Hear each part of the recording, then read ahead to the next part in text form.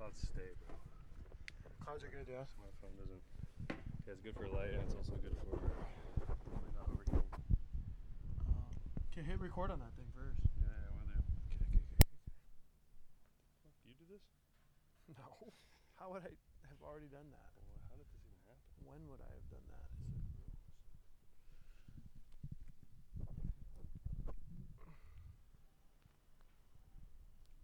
Send it over there.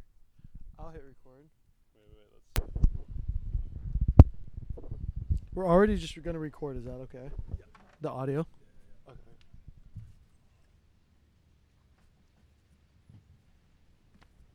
I just hit it with a lat tight.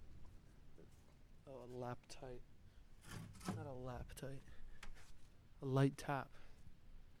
So that it wouldn't. Were you gonna say laptop and light tap at the same time? Lap tight was light tap. It's supposed to be light tap. Maybe every I don't know. I would say every 20 or 30 minutes, just make sure the audio's still running, or Yeah. do you trust them? Yeah. No, I'll check it. And battery. I'll check it. Gotcha. All right. Tallest podcast on 3, 2, 1. No. You know, honestly, I never really know how to do intros. You know, some people do them like, "Welcome back to Tallest Podcast on Earth." Right. Some people do their sponsors. We're Yeah. still waiting for sponsors. Zana's Garden, sponsored by Zana's Garden. Started with Sponsor Garden. And you have tomatoes, carrots. What else do you guys have in the garden? Well, We're in Manhattan Beach. Hermosa. Hermosa. Yeah. 16th Street. We don't like to give our direct location, but What's the address here? No, cool. Okay, listen up. Yep. I am going to do an intro. Welcome to Tallest Podcast on Earth. Very, very special guest for me. You like the lime, by the way? You switched me. Grapefruit's the worst one. I'll drink it and don't change them back. No. I'll drink it and don't change them back. I agree, though. Grapefruit's a terrible fruit. Today's sponsor is Spindrift. Actually, pretty fire. We just claim our own sponsors. We just say they're sponsoring us. I mean, yeah, they're not listening, but yeah, I actually think Spindrift's pretty good. It says 4% juice, which is probably more than most sparkling water juices. I think it's good too. I usually like them. Grapefruit's a bad fruit, though. Okay. I'd like to give your introduction as a couple things. First of all, we've been friends for a little while now. Mm-hmm. And I remember the good old days, Ben Patch, Evan. Shout out Benny boy. Back in Anaheim in 2016, I want to say. Yeah, maybe. It was kind of when we first met and started hanging out. And like Ben, you were one of those friends I had who was just like, oh, this guy's energy and open-mindedness is finally I feel like I really connect with someone on the team, which is really nice for me. So I just want to compliment you. And I've just always loved your energy. I've always felt so grateful to get to know you and have you as a friend. Thanks, Dad. And I'm fucking happy to have you on the podcast, dude. I'm stoked too. Yeah. We do a lot of these podcast-ish things, but just never in front of a camera. So it doesn't feel that different. It feels like we're just going to talk. Yeah, it shouldn't. And which we do a lot. Yeah, and that's all you can do. We got to stay in frame, so we can't do much. As long as we can stay in frame, actually, we can do more than talk. We can dance, do whatever. Okay. Pick stuff out of the garden if it fits in frame. But okay. Yeah, dude, we have a lot of fun together, I think. Yeah. And fun's an important thing. Yeah, that's right. Don't you think? Also, there's a bee, dude. I'm deathly. Don't worry about the bees. I'm deathly afraid of bees, bro. So if you a see it lot on of me, you got to other say things something. Out here to do. All right, listen. It's yesterday. I want to talk about yesterday. When we went to Malibu and we did the XPT, Laird Hamilton, Gabby Reese, kind of breath work, all that stuff. Did you like it? For those of you who don't know what it is, check it out. XPT, I'm pretty sure, is their Instagram and website and stuff, and they do kind of underwater pool training mixed with sauna cold. We did sauna cold. We did 3 rounds of 15 minutes in the sauna, 3 minutes cold, back and forth. We did some underwater swimming with weights. We did the first 40-minute breathwork session. Was that your first time doing breathwork? No. No. You're pretty familiar with that or what? I wouldn't say I'm pretty familiar, but I've done it occasionally. Like I do most things. Just casually? I don't do anything very habitually. Why not? I don't know. I think it's just who I am. Okay, so which is really sad, but I mean it's not sad, it's who I am. It's just different. Okay, so let's take breathwork for example. Yeah. How many times have I done it? No. We did, for those of you who don't know, USA Volleyball got invited to go work with them up in Malibu, and we went. And the first thing they had us do was 40 minutes of breath work, and it was kind of up work and then down work. And by that, I mean, basically it was kind of like just kind of getting you used to breathing. We were all laying down flat on the ground, and it was like really introducing the concept of like nasal breathing. And then it got more like holotropic breathing, I think it's called, which is like, like faster and faster and faster. And then we did some like triangle breathing and then kind of like cooled it down. What was your experience like just in those 40 minutes? Oh, that's a good question. And if you can't think of it, I can get us started. You get us started. Okay. For me, and I'm very familiar with the breath work. I've always loved the breath work. Right. Honestly, because like in a strange way, it's like, yes, in my past I've done drugs, okay? And the body high that you get from breath work is very similar to like, it's like nature's ecstasy, honestly. I'm not saying that's what I've done in my life, but I'm saying it's like nature's ecstasy. And like the vibrations in my body, like it instantly taps into like it. I think it puts you in like a crazy flow state too. Yeah. Because you're just like so focused on the breath work. And it's actually kind of physically demanding to be breathing like that 100%. Too. But I know like, I remember I was doing Wim Hof like every day, years. I was introduced to breath work like maybe 10 years ago. I have a video of you actually, if you want to like add it into here. Of what? From that apartment. And you'd go outside in that little balcony and do your breath work.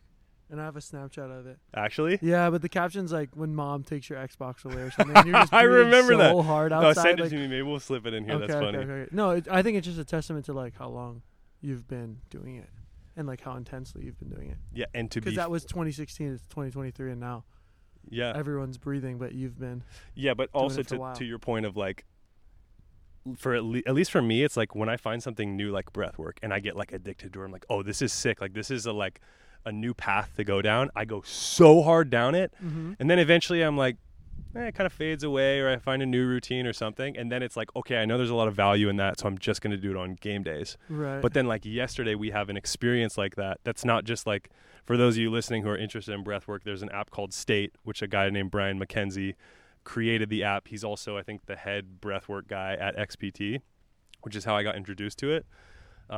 And it's like, you follow for 10 minutes or whatever, but this like 40-minute session was different, right? Like someone's telling you what to do. You're there for that specific reason. 40 minutes that intensely. Because like you're there and you have the pressure. Like that's what's always so nice about doing things that are challenging with a group, is that it just gets the most out of you. Like if you're going to do it alone, you don't have those checks and balances of like, you can just tap out when you want to.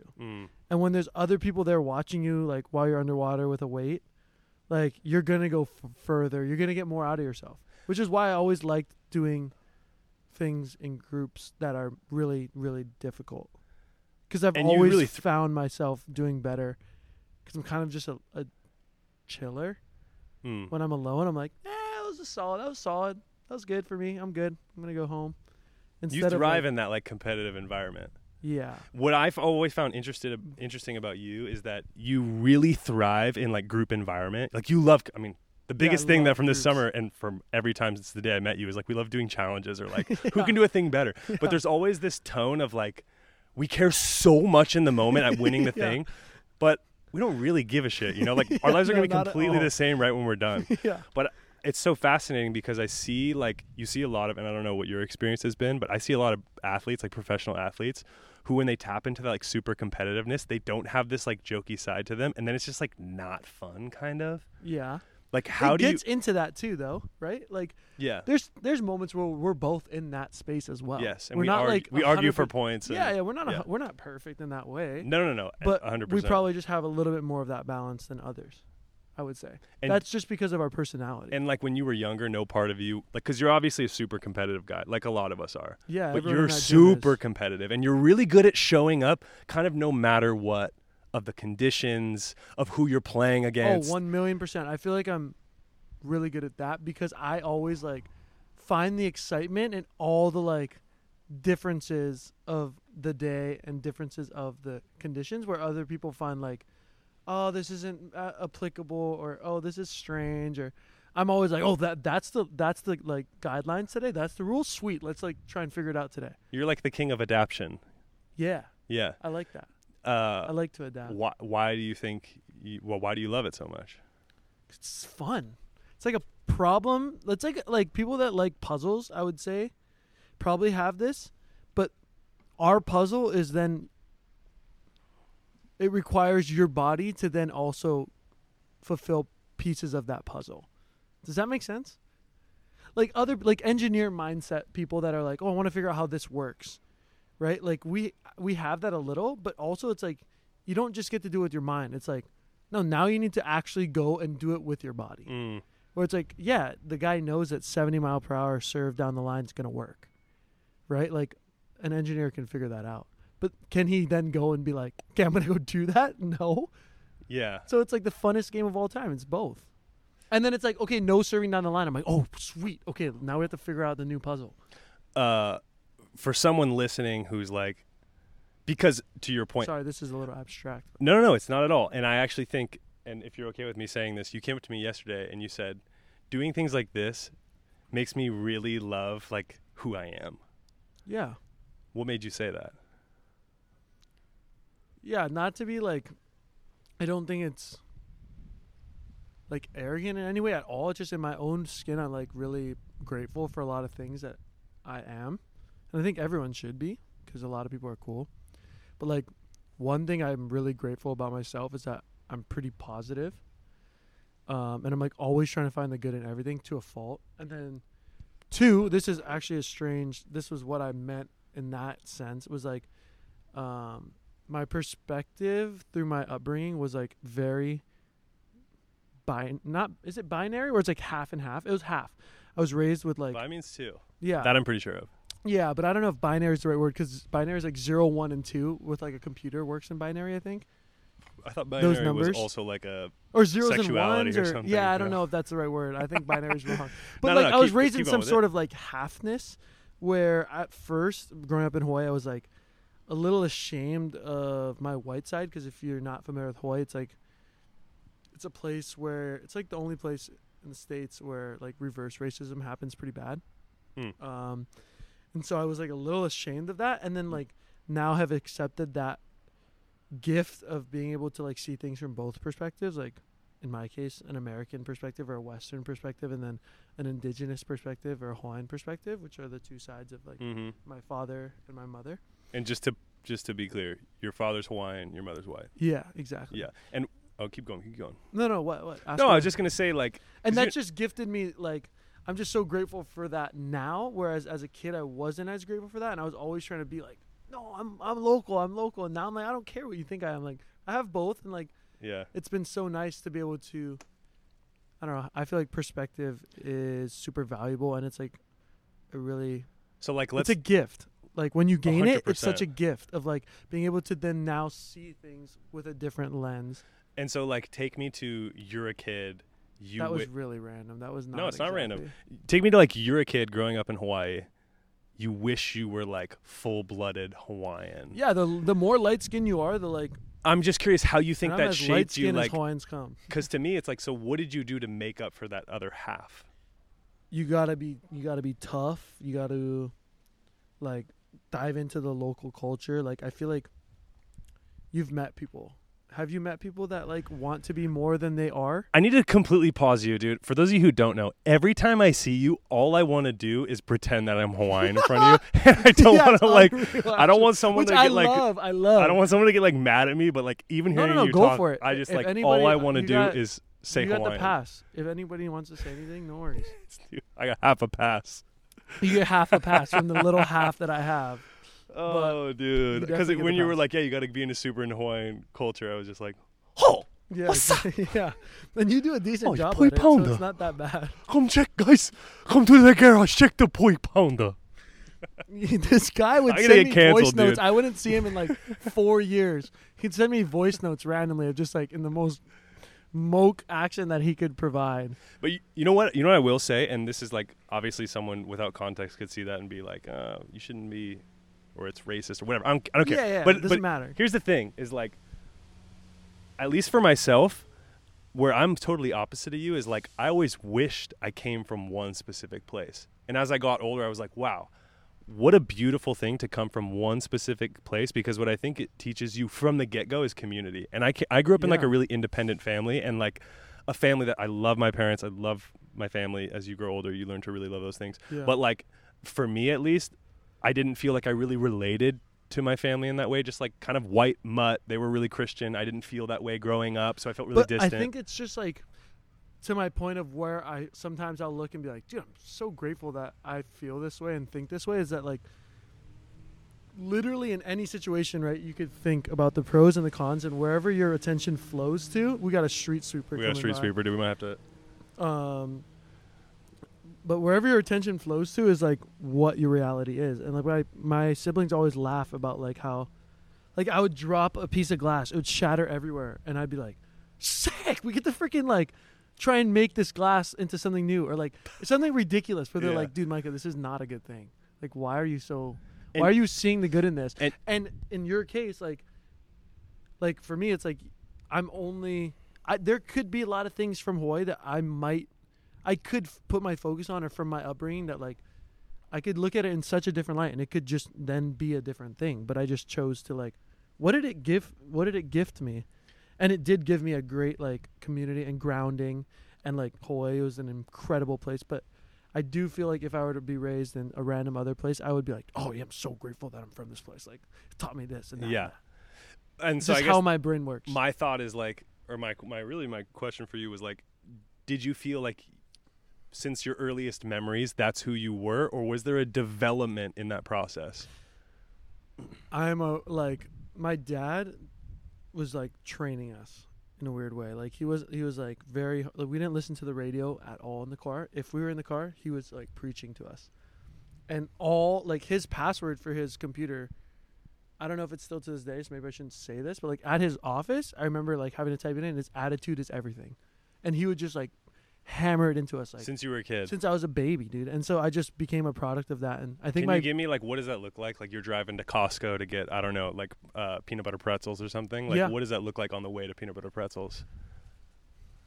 It's just the fact of like wherever, like if I didn't even get them, my mind then goes to like, oh, sick. It's an opportunity to not get what you want and to still show that you can have a good attitude. Well, I guess that it's like, oh, I want this candy so bad, and then I don't get it as like a 4-year-old kid, and somehow my mind would switch to like, oh, this is really good for me. How long can I survive without this candy that I want? This is really good. This is a new challenge, and like, this is gonna teach me to not need everything, or like to deal with not getting what I want. I was like able to do that since you were a kid. Yeah. I mean, this is why you are truly one of nature's gifts, honestly. And this is why I love you so much. And anyone who knows you to be like, you know, something I think I'm really proud of with you is like how you seem, at least from the outside and knowing you well enough, to like have remained yourself throughout life. And I think a lot of people fluctuate so much. I know I have too. Like, I also think I'm someone who's like done my thing, but like I also I'm very been susceptible to like the environment you're in, people you surround yourself with, and like are there things that maybe I don't know where it's like, yeah, maybe on the surface like you're still who you are, but like do you fluctuate ever? Like let's say you're in overseas, is it different than who you are here? Is it different if like, I don't know, you were in Nebraska? Like, are you always just this like, oh, guess I'm in Nebraska now. Like, guess I'm going to mow we need to mow the lawn, I guess I'll mow it, you know? Like, or is there a party that's like, no, I want this thing. Like, I want to work towards this thing. Like, where do you find your balance in that? That's a really good question. I think I have principles and values that like I've really thought out, and like that's one of the things I'm so grateful for of our profession and career, is that we have time to then reflect. And so they were able to like experience something and extract the lesson out of it. For example, like you're here, you live in LA, you have 3 kids, you work 9 to 5. You wake up, you make them breakfast, you take them to school, you work 9 to 5, you pick them up, you make them dinner, you're exhausted, you go to sleep. You do that every day. Where in that like schedule is the time for you to then pick up on the lesson of the day, or any sort of to squeeze anything out of like your life? Does that make sense? Like maybe you have an interaction at work that like for us, I go home and I have 5 hours and I'm like, oh, okay, yeah, that makes sense. Like next time I'll be able to do it, because I just have nothing to do. So like I live and then I reflect. And I think when those things are balanced really well, you can then like progress at a really like nice pace. Whereas if you reflect too much and you're not living, you're then not in that pace. And if you're living too much and not reflecting, then you're kind of just on this hamster wheel. Right. And so I think like our job gave us a huge opportunity to experience and then sit in it and be like, oh, maybe that's why in France they don't do this. And that makes sense of why their culture's like this. And that also works like that. And I guess open-mindedness. Yeah. And also just the sport of volleyball. And like, but like our profession really helped with that. But to your point, I have like thought through my principles and values that don't ever waver. And I'm like, what are they? Really strong on those things. This is a bad one that I don't do all the time. That I do all the time, but I need to maybe reframe. Is like I will never approach a situation bringing any bad vibes to it. And if somebody then like brings it to me, I approach it with empathy. I will always do that until there's a moment in time where I say, I think for the greater good of like the situation and the people around and everyone that you're going to interact with after this, I'm going to let you know in a very stern way that that's not okay. So like that's a process of like how I deal with things that I've kind of worked through, and I don't think that it's perfected yet. How do you how do you think that translates to like you in a relationship? And maybe you don't need to describe the relationship you're currently in, maybe past, but like let's say now you're with someone who doesn't react like you do, right? Like you, in my mind, I'm like, oh, you'd probably want to be surrounded by someone who's just as positive outlook. Like, have you ever been in situations, could be a relationship, could be with teammates. All the time. Like, how do you stay unaffected by that? Because I like love that they're like that. That they're just different. Yeah. Than you. Yeah. Yeah, I love that. Yeah. I do. And I think that it's like, this is the thing that we were talking about maybe in Anaheim, where I was like, my theory on life and what helps me with empathy is that like, we're all the exact version of ourselves if we were given the DNA that person was given. Fair and enough. The environment and all the experiences that they were given. Like if I was given your exact DNA and then raised and went through your entire life like you are, like you're that version of me. And so I have to have empathy when you do certain things, because it's like I would do the same thing if I were you. Like they don't know any better, or like they have some genetic predisposition where like naturally they're going to have more emotion, or like all those things. It's just like, dude, I get it. Like I would be you if I were you. So it's all good. Yeah. And like maybe we can work on it. And if not, like that's okay too. Yeah. I don't know. I guess it's just, dude, no, it's such a, but I am a chameleon at times as well. Like I do feel like I can talk to an 80-year-old guy and talk to a baby boy and like fit in all those ways, or put me in like certain situations, and I do act differently. Which is normal. But the way but like you're never going to find me acting out of character. Yeah. But I will act differently, but not out of character. Yeah. And you think, I don't know, I guess to me, like, it just blows my mind that, actually rather what I want to say is like, what's the biggest adversity you've had to overcome? Because from the way you describe yourself, it's like, you're just constantly reframing everything as like a beautiful challenge. But like, have you ever had like dark moments? Like, have you ever been sad? Yeah, my sisters and my girlfriend ask me this all the time. And realistically, it's like my framework and my mind is actually like so strong. It's really hard for me to even like vocalize sometimes these things. Like we can act. This is out. To a fault. You want to act it out? No. I can do it, but this is like, they even sometimes are like, no, Michael, like you need to see this. They're treating you badly right now, and I'm like, no, it's good. It's gonna like be, and they're like, no, they're being super mean to you. I'm like, it's fine. Like my sisters have that problem. Zana has that problem with me, and I can work on like drawing that line. But I definitely have had adversity. To all those people that think it's been great. Who's taking advantage of you? Like I couldn't even imagine someone being mean to you. Who's being mean to you? Like, do you have a fucking example? I just don't picture it. Yeah, some. I think just my upbringing and my like in my family and stuff like that, we've had some things go on that weren't the prettiest, they weren't that great. But my mindset on them has always been the way I am. And so I think it's like I have, but I haven't. Because in reality, yes. And I think that if you don't have this mindset, there's a strong possibility that your life looks very different from where I'm from and from the things that I've gone through with my family. But I was really lucky that my dad put a lot of time in, and that naturally maybe I was able to think this way, because I look at it all as like really good. But it's not. Why is it not? because that's the reality of the situation, is that we've gone through a lot of interesting things. And yeah, but I feel like the way you think, the way I think makes the way you think naturally is what most people spend a lifetime trying to attain, in my opinion. Like, look at all of the like healthy trend kind of like, and you talk. When you ask like my sisters and stuff like that, they're all like, it'd be better for them to even be on this podcast to explain me, because maybe it would have more. You want to call them up? You want to call them up right now? Get them live? No, it's okay. But like, not proof, but like, I don't like saying this about myself. It's uncomfortable. Yeah, which is why this is good for you. Yeah. Because I think. But I don't want to say this about myself. Like, that's. I feel like other people should speak on my behalf of who I am as a person, not myself. Yeah. Maybe in the future I'll do podcasts that are about someone else, but I'll bring them in a close friend to do it. That's super smart. Yeah. I feel like, especially with people probably like me, where I'm like, I don't want to, Yeah. But I guess say this about myself, but this is the truth. This is the reality. Right. And I don't have a problem with the truth. I never have. I've always really loved it and enjoyed it. You never slipped up one time, dude? With the truth? I don't know, just in general. Well, just dude. like I've always. You never slip up, dude. You're never like, Dad, I want the fucking chocolate chip. I don't want this fucking Breyers that you keep bringing home. I want one time. I want to go to Salt and Straw. I want the big waffle cone. You know what I'm saying? Not like that. No, but I slip up all the time. But like not. In so what do your slip ups look sort like? Of sense. Sleep ups. Like, this is where I wish I had somebody that would be like, Micah, you slip up here. I don't know.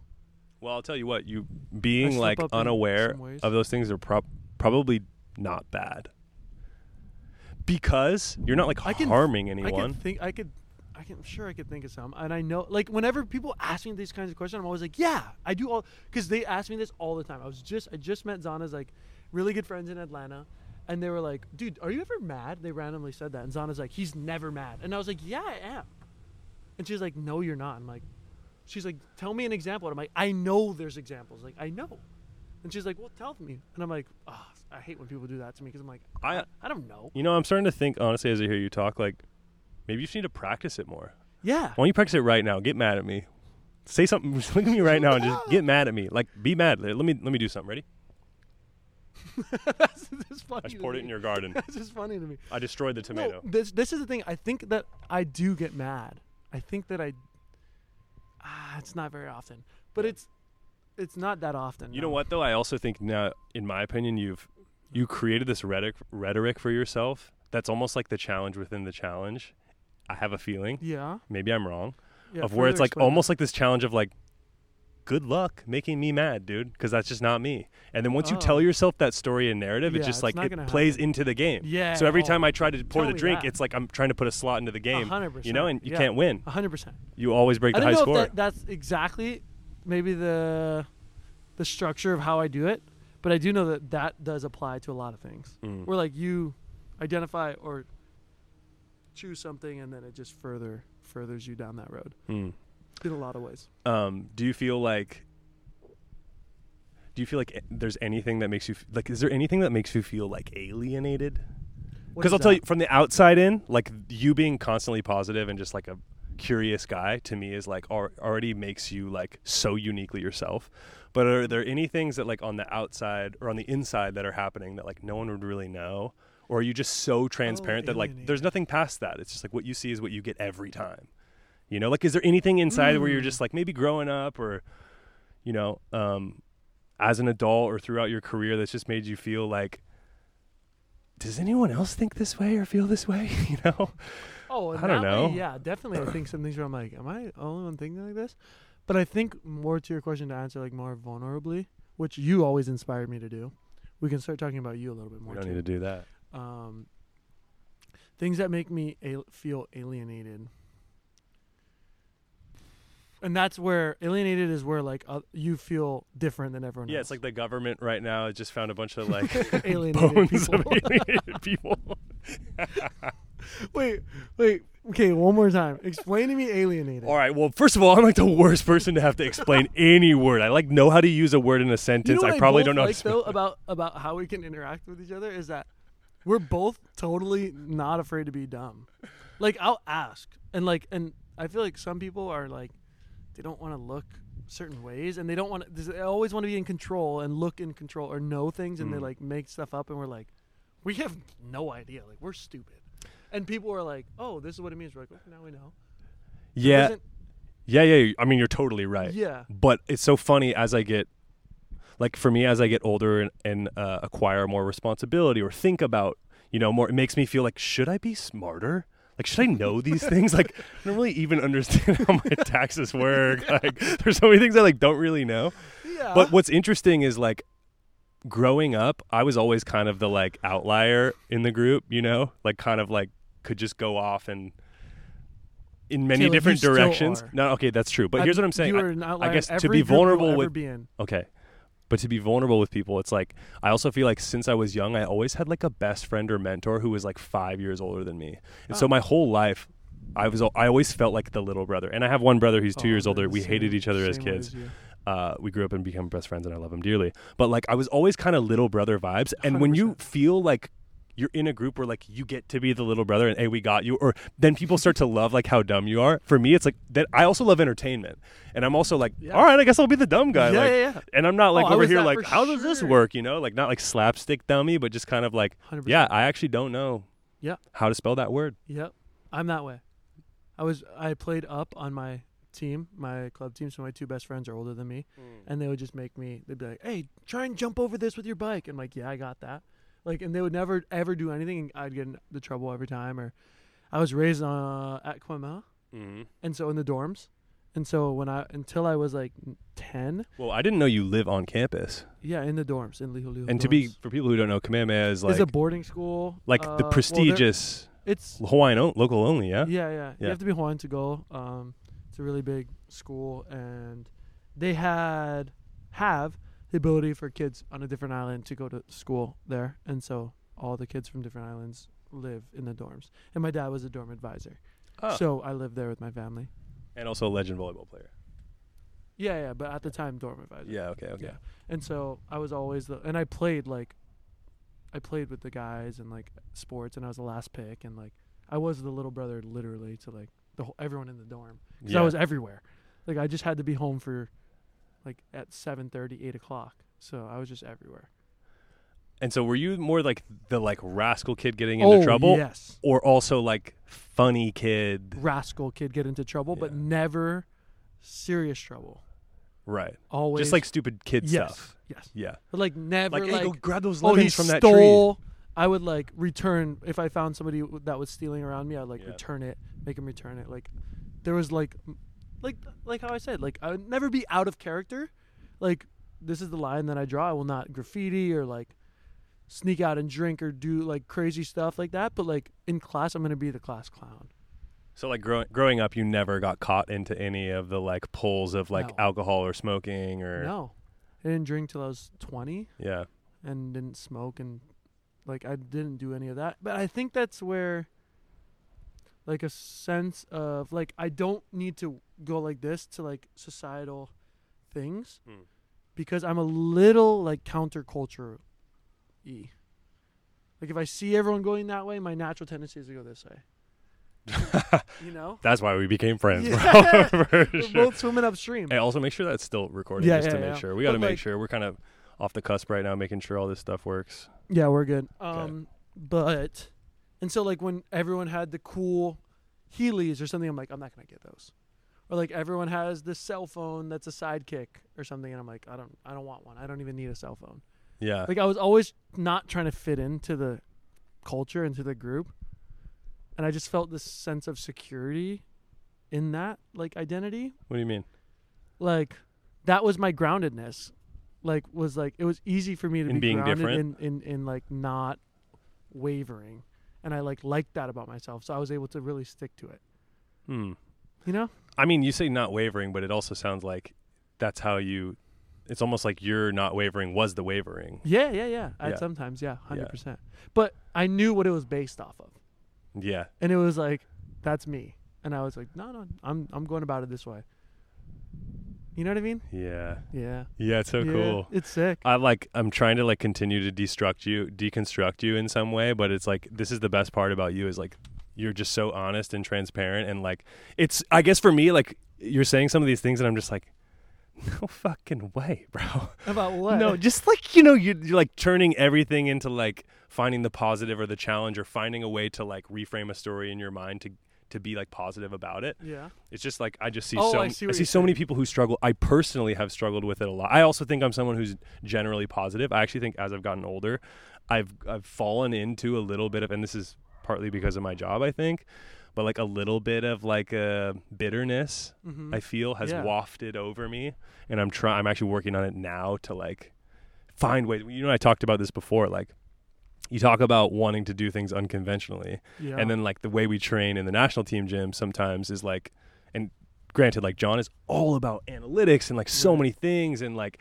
he's really open-minded, not surprisingly, but for me, I think like I've been more and more surprised by him on how open-minded he actually is to things. Yes. But like even the way we train strength and conditioning wise, like I've always been like, oh, well, that's how everyone does it. And then I see this one person do it differently. I'm like, I'm going to go try this, like trying new things. Right. That just randomly, this is a huge go back to why I said like, oh, I'm grateful that I am who I am at the thing yesterday, was because it was about how I think we're in a beautiful time of Western medicine / science / culture starting to respect / approve / integrate. A lot of slashes. Yes, because slashes are sweet, by the way. Okay. Parentheses what? They're starting to like actually see indigenous / Eastern philosophies and practices as actually being legit. Like, for example, Wim Hof went to Stanford, right? And he proved that he can like maintain his body temperature in a lab. With 12 strangers. Yeah, or like that the people that he taught, when they injected the flu into them and they were fine, or whatever the case may be. And then finally Stanford's like, I guess this breathing thing actually is scientific. Or like they give a little bit now. Before it was like, oh, that's just voodoo. And like now we're getting to like breath work and like meditation and like all these Eastern philosophies or indigenous philosophies, like as an indigenous person, that like have been ignored and just ignored and like discredited for so long, are now starting like, because they're looking at it in a scientific way, they're like, oh, these practices are actually kind of important and like actually have value. I want to piggyback off what you're saying so bad, which really for me is this balance of like personal experience versus logic or like science. And I waver with it all the time, right? Like I think you're very similar. Like you're a very logical person to me. Like you have a lot of reasoning for doing things, and you're actually a smart kid to me. And like, so where do you find the balance between like the logic and to what you're saying? It's almost like, I think I see this with a lot of strength and conditioning trainers almost, where it's like, well, if it's not in a textbook or hasn't been, there's no data on it, then like you see that with guys starting to do like knees over toes stuff in the gym, or like, I learned from Daniel Marchong, a really unorthodox style, and they're like trying to break things down, or like trying to be like, they're like, okay, but like we know because this is what the data shows. It's hard for me because on one hand, it's like, okay, I want to be logical too, and I want to do we all want what's best, which is I want what you want to pull the best from me, keep me healthy, keep me strong, faster.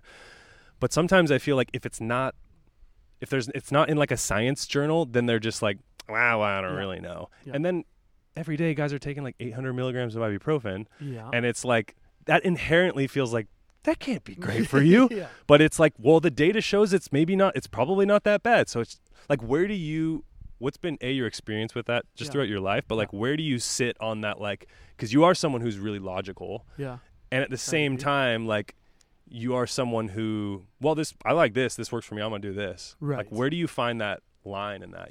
I've gotten into a lot of trouble about this, so because I'm probably more like you, but I think, okay, in this example, I think first off, there's two like places in my profession that I think like people have the hardest time with accepting other people's individual experience, where it actually means the most, is lifting and diet. There's two things that come to mind. Okay. Where, I mean, there's people that say like eating only red meat is curing cancer and is amazing, right? And there's people that say vegan. There's people that say pescatarian. And there's people that say fasting. There's people that say, oh, you need to eat a big meal in the morning. And then there's people that... So for me, if you have all these experts that are all over the place, like that just means it's a field that's individualized. Like that's just how I look at diet. It's an individualized field, and it makes sense. We're all from like different places and people and like histories and cultures. And why would like a person who say they're Hawaiian and they feel like thousands of years their body has been built around certain starches and fish and stuff like that, and like why would I not feel better eating a diet that's closer to that than 100%. A person that was raised in Russia that was like they're gonna eat heavier corn, potato, like what are they eating in Russia, bro? Like stuff they can grow there, which is like a little hardier things, you know, like that just makes sense to me, and it's individualized. And I hate when people try to group things that are there. It's okay, guys. You don't need to be in control of everyone. Like let them be in control of themselves. Help them on their own journey, but stop putting your own beliefs into other people's stuff. Yeah, I don't like telling people what to do in general. Yeah, that's why I never wanted to be captain. I never wanted to be a leader. But you also don't care if someone tells you what to do, or you do care. I care about it if it's something that I personally have put a lot of time in to then understand about myself, and I've come to a place where they don't think I've put time in, and they haven't seen how much I've experimented and how much work I've put in to then come to this realization, where it's not like, oh, you need to eat in the morning. I'm like, dude, I've like done weeks of journaling of like, I eat this week and I don't eat this week. How did I feel after this practice? How did I feel after this practice? Like you don't get to just come in and say that. Like there's been a lot of work that's gone into this. But if it's a place I haven't done the work and you're like, wait, dude, try this out. I'm like, sweet. I haven't done any work in that. Like I'll go for it. And talk to me really quick. You're not a breakfast guy. No. And like today before practice, what'd you eat? I've been eating a little bit more in breakfast. I ate the bagel. Yeah.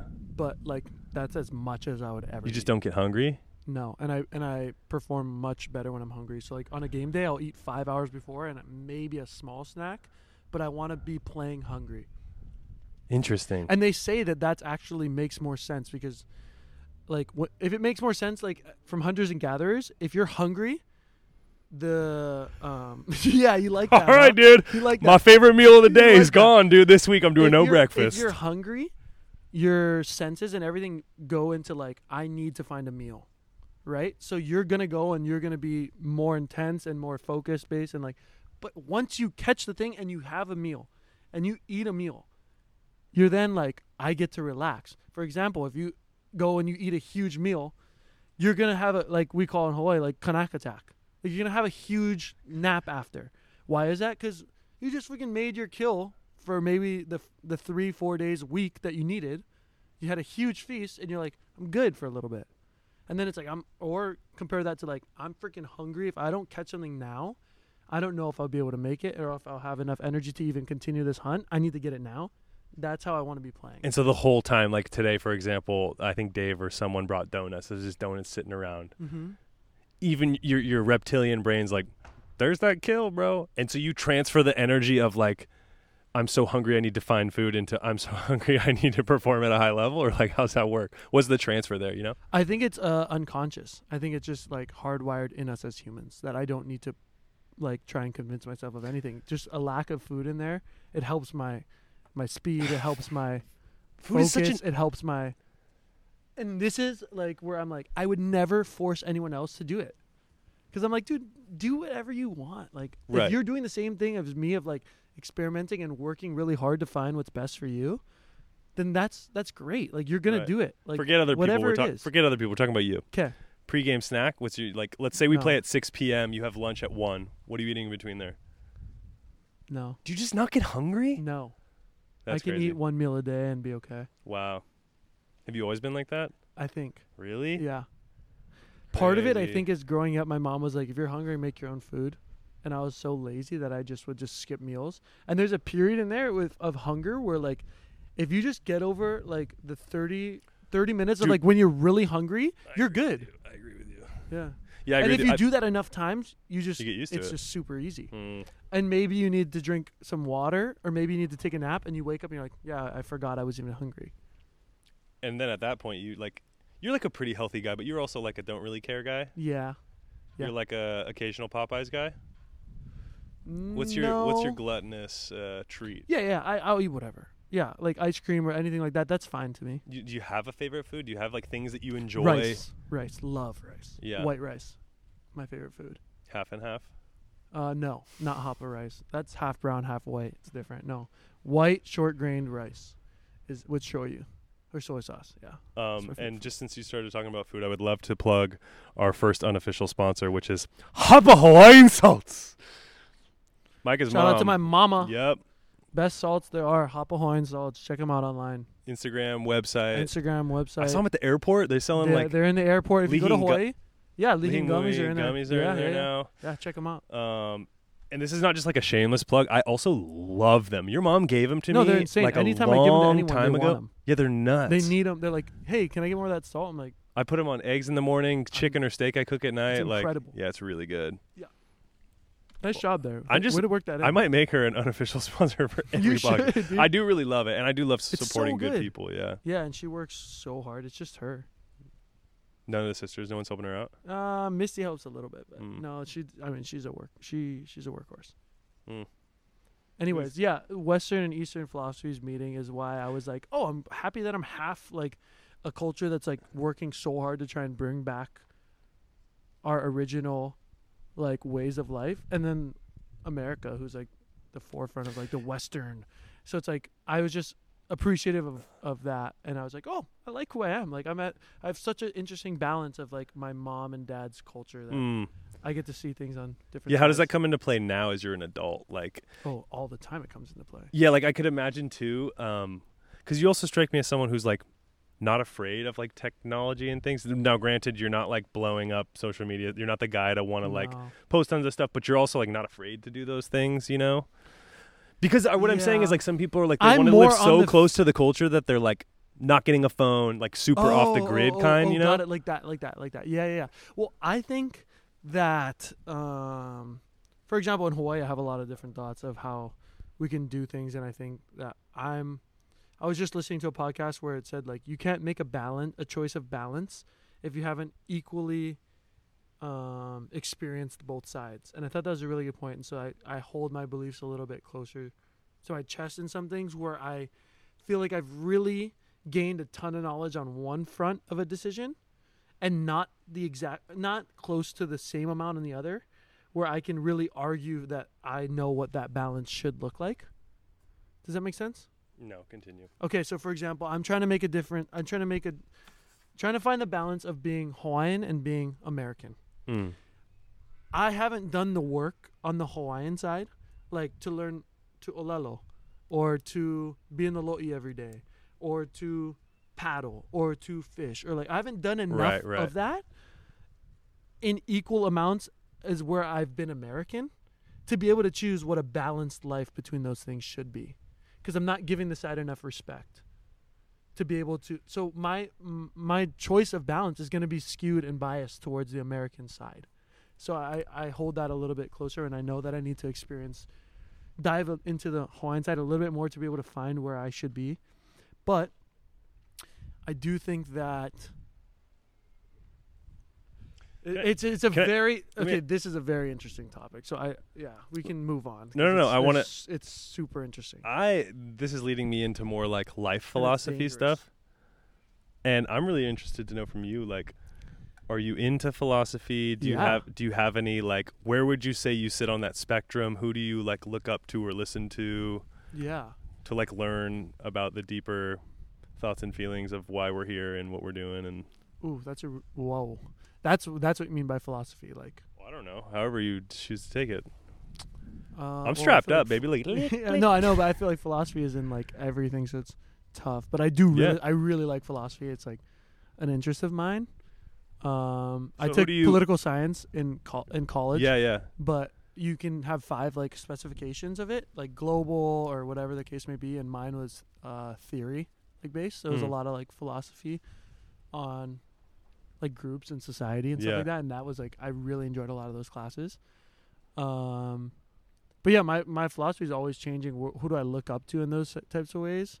I don't know. You say you're into philosophy. I am. But in my and I'm not that. You're not like spare time going on YouTube and. I am. I got down like a rabbit hole of it being a little too dangerous. Yeah. And I backed off. It goes back to me. It goes back to your point of like living and experiencing versus learning. Yeah. Because I struggle with it too. Yeah. And you see this with a lot of people with a lot of different things, right? And I'm susceptible to it in so many ways where it's like I'm trying to learn, let's say, how to do a podcast. Right. And so I spend all this time going, what's the best mic? What's the thing? Like, and then I watch the reviews. And then there's this thing of just like, dude, just show up and do it. Yeah. Show up here today and like forgot my laptop. Now make sure that I put it in you learn as you go. And then also like, it's not bad to look into like, what is a good bang for your you know? And when you get to those little roadblocks, you'll figure it out. But it's crazy how like, let's say you know what that is? I think it's more Western think. Not to split things into Western all the time, but I think it's just that like that's where we are right now, where it's like learn how to get rich in 10 minutes, learn the tricks and learn this. Right. And in like other cultures, it's like, dude, like, no, I've been a fisherman for 50 years. Like, that's just what it is. Like, and there's no, like, if they're like, you want to be a fisherman? Fish. Come with me every day. We're going to go out every day. And you're just going to watch. I'm not going to tell you what to do, or you're just going to do it for like 50 years. And then you're going to be it. You know, and nowadays we're just like, oh, let me like learn like really quickly about all. And it's like, we fall into that more than anyone else, where we're like, jack of all trades, master of none, which also, did you know that quote actually continues? What do you mean? Did you know the jack of all trades quote continues after jack of all trades, master of none? What is it? I think, now people are going to fact check me, but I think it's jack of all trades, master of none, but oftentimes better than one. That's nice. Where it's like, I had felt bad for being a jack of all trades for a long time. Not felt bad, but I was like, oh man, I want to be I feel like I'm really good a specialist at something. Like, dude, that's so sick. 100%. It's so sick to be like, I lived my whole life making these wooden tables, like, and I got it down. I'm the exact same, and people come to me and they want to talk about wooden tables. I'm your guy. Like, I want to be that guy. Yeah. So bad. And I was like, I'm just too all over the place. Just in my garage every day. Jack of all trades. I'm like all over the place. And Mitch Stahl told me, like, dude, you are jack of all trades. But did you know that quote goes on to say, like, but oftentimes better than one? Because, like, in any other field, you're going to be better than than the master of one. Right. So the jack of all trades, you're less in this specific area. But, like, take the carpenter, and make him surf, and you're going to be a little bit better. And make him run, and you're going to be a little bit better. And make him. So it says oftentimes better than one. So it's actually a different side of that philosophy. That's really cool. Really cool. Yeah, that's really cool, actually. And that's really helpful to hear, because for a long time, I only heard the first two parts, you know? And I was just like, because I always fantasized about like waking up in the morning and I'm just blip, blip, blip on my pottery wheel, or like, and you know, for me, Ben Patch is like maybe my closest friend. Yeah. And like having a friend like that who was, yes, he's definitely a master of, or a jack of a lot of different trades. Like, he's also a master of multiple, dude. That's this whole quote doesn't work for 100%. And so when I had a friend like Ben who was doing photography, I was like, oh, I'm going to do photography now, because I want to be like, you know, I want that to be my thing too, you know? Like, that's so cool. And I cared. And this kind of leads me down into a different path too of like, you're also like really into music. Mm-hmm. And like, so I'm interested to know from you, like, with your, like, when did you start having a love for music, but like more so just kind of more along the lines of what we were just talking about, of like, I don't know, jack of all trades, and like a little bit more along those lines, but more so fantasizing too. Like, dude, I don't know about you, but like I struggle sometimes with like, I can get in these moods where I'm just like, I'm quitting tomorrow and I'm moving to freaking I'm gonna be the guy. I'm going to Nepal. Yeah. I'm gonna shave my head. I'm gonna be a monk for 6 months. I gotta do it. Or like I'm done with volleyball, 100% music. I saw Chef's Table, and I literally almost became a chef. like it was the closest I've ever been to changing my profession, was after Chef's Table. And then a second close one was after watching Secretariat, the horse racing. Yeah. I almost be a jockey? No, not jockey, but I wanted to be a horse breeder. And I was like looking up crazy. Japan. That's so random. Japan's the spot to be in. Really? Yeah. That seems so random. So Japan seems about the spot to be in to do anything. Yeah, it's a good spot in general. Very sick. But really quickly, are you super inspired by like movies and stuff? I'm just keep learning that we're so much more similar than I already knew that we were. But like, okay. I remember like when I was a kid, for example, went to IMAX 3D, and my dad took me to Space Jam. Okay. And there's that opening scene in Space Jam where he's like, I haven't seen it that many times. I'll set the scene for you.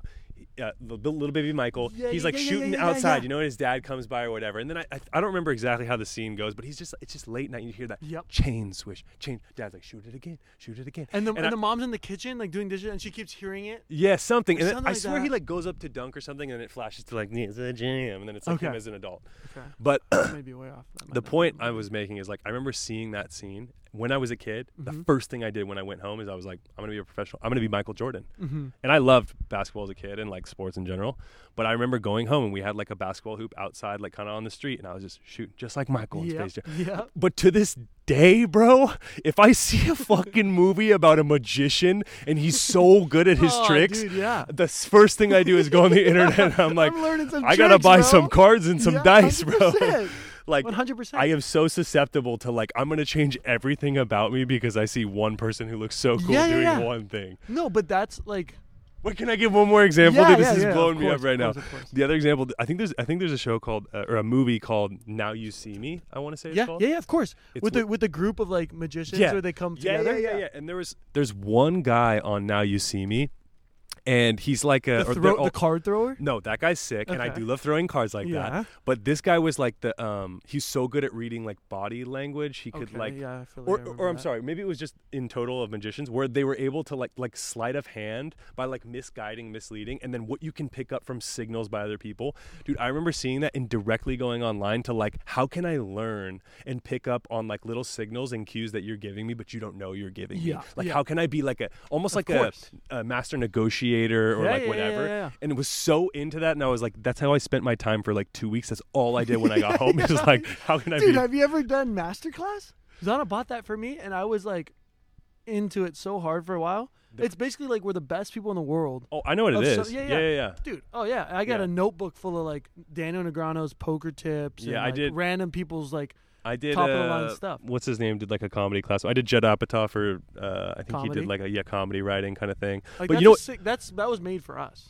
Yeah, but dude, and you make it through the whole class though, because I can't. I make it through like 6 weeks. I make it through probably less than you. No way, I make it through less for sure. I don't I'm like make 5-6 episodes all, deep, and then dude, I'm like super into it, and then it just fades off because like, someone wants to go get dinner. Yeah, no, that's where like. I think we have two ways to then approach the situation. Is to be like, oh man, I never get through anything, like, and to be like down on ourselves, or to be like, bro, I'm always so excited about stuff. This is great. Like, I love that about myself. You know? Yeah, for sure. Like, you just get you get a choice of everything, and like there's a flip of the coin, of like I'm gonna look at it heads or tails, and I just try and choose as much as I can heads and like live a good life. Yeah. I just think it's so interesting because I also feel like in some way there's this like pressure to be really good at one thing. And this leads me into also like I'd written down too kind of like how do you like being trained? Now we're kind of jumping a little bit into like a more volley situation, but like, you know, as someone like you who really loves variability, games, competition, and like, you know, the example I give 1,000 times on this podcast is, and you've heard it probably with the Worsley brothers, is like Milan Zarkovic. That guy having like so many different games and always competing. Every day was new. Yeah. And I got super addicted. Was already that way, and then met someone like him, and it was just like, come here, boy, you know, and I was just like, my mouth out, like eating treats, you know? Yeah. And I'm so interested to know, and you've experienced this, I'm sure overseas, I'm sure in different gyms, like, how are you not like feeling like you're in stagnant environments? How do you not let that affect you? Or like, what are you doing to see past your environment and find a way to thrive regardless? As someone who likes newness and novelty so much. Oh, I do, yeah. Well, I think I was super lucky to be in the gym I was in with my dad. Did you hear anything about like our club team? I mean, we scrimmaged you maybe once or twice, but you might not be familiar. But like our training. I mean, I'm very familiar. I did a lot of research on Wikipedia before this. Yeah, I'm sure. You spelled my name wrong on there, which I saw at the very beginning, but it is what it is. Micah. Yeah. Well, how did I spell it? So in the very beginning, I'm like, let him go, huh? Let him go, let him grow. Yeah, like anyways, I said earlier, I can't spell, dude. Yeah, you're good. And then, our philosophy was actually like very fundamental based and very deep work based, where it was like 3 times a week of an hour and a half, but like it didn't allow for any mistakes and any like lack of focus is the word, actually, lack of focus. And so we like didn't even talk at water breaks. There was no speaking for like an hour and a half, pretty much, like none. And so give me like an average practice. An average practice. And this is when you were what, 14, 15, from 16? When I was 11 to when I was 17. Mm. The same practice plan pretty much for 8 years. Wow. And so we'd go in there. We would do a very light warm-up, and then we would pass free balls. There was only like usually 5 or 6 of us at practice, so it was really easy. Yeah. It was almost like privates. Yeah. We would pass free balls for like 25 minutes. First, like, it would be like 25 perfect with the bagger or like platform. Yeah. And then 25 perfect with the hands. And you're just catching, going in circles.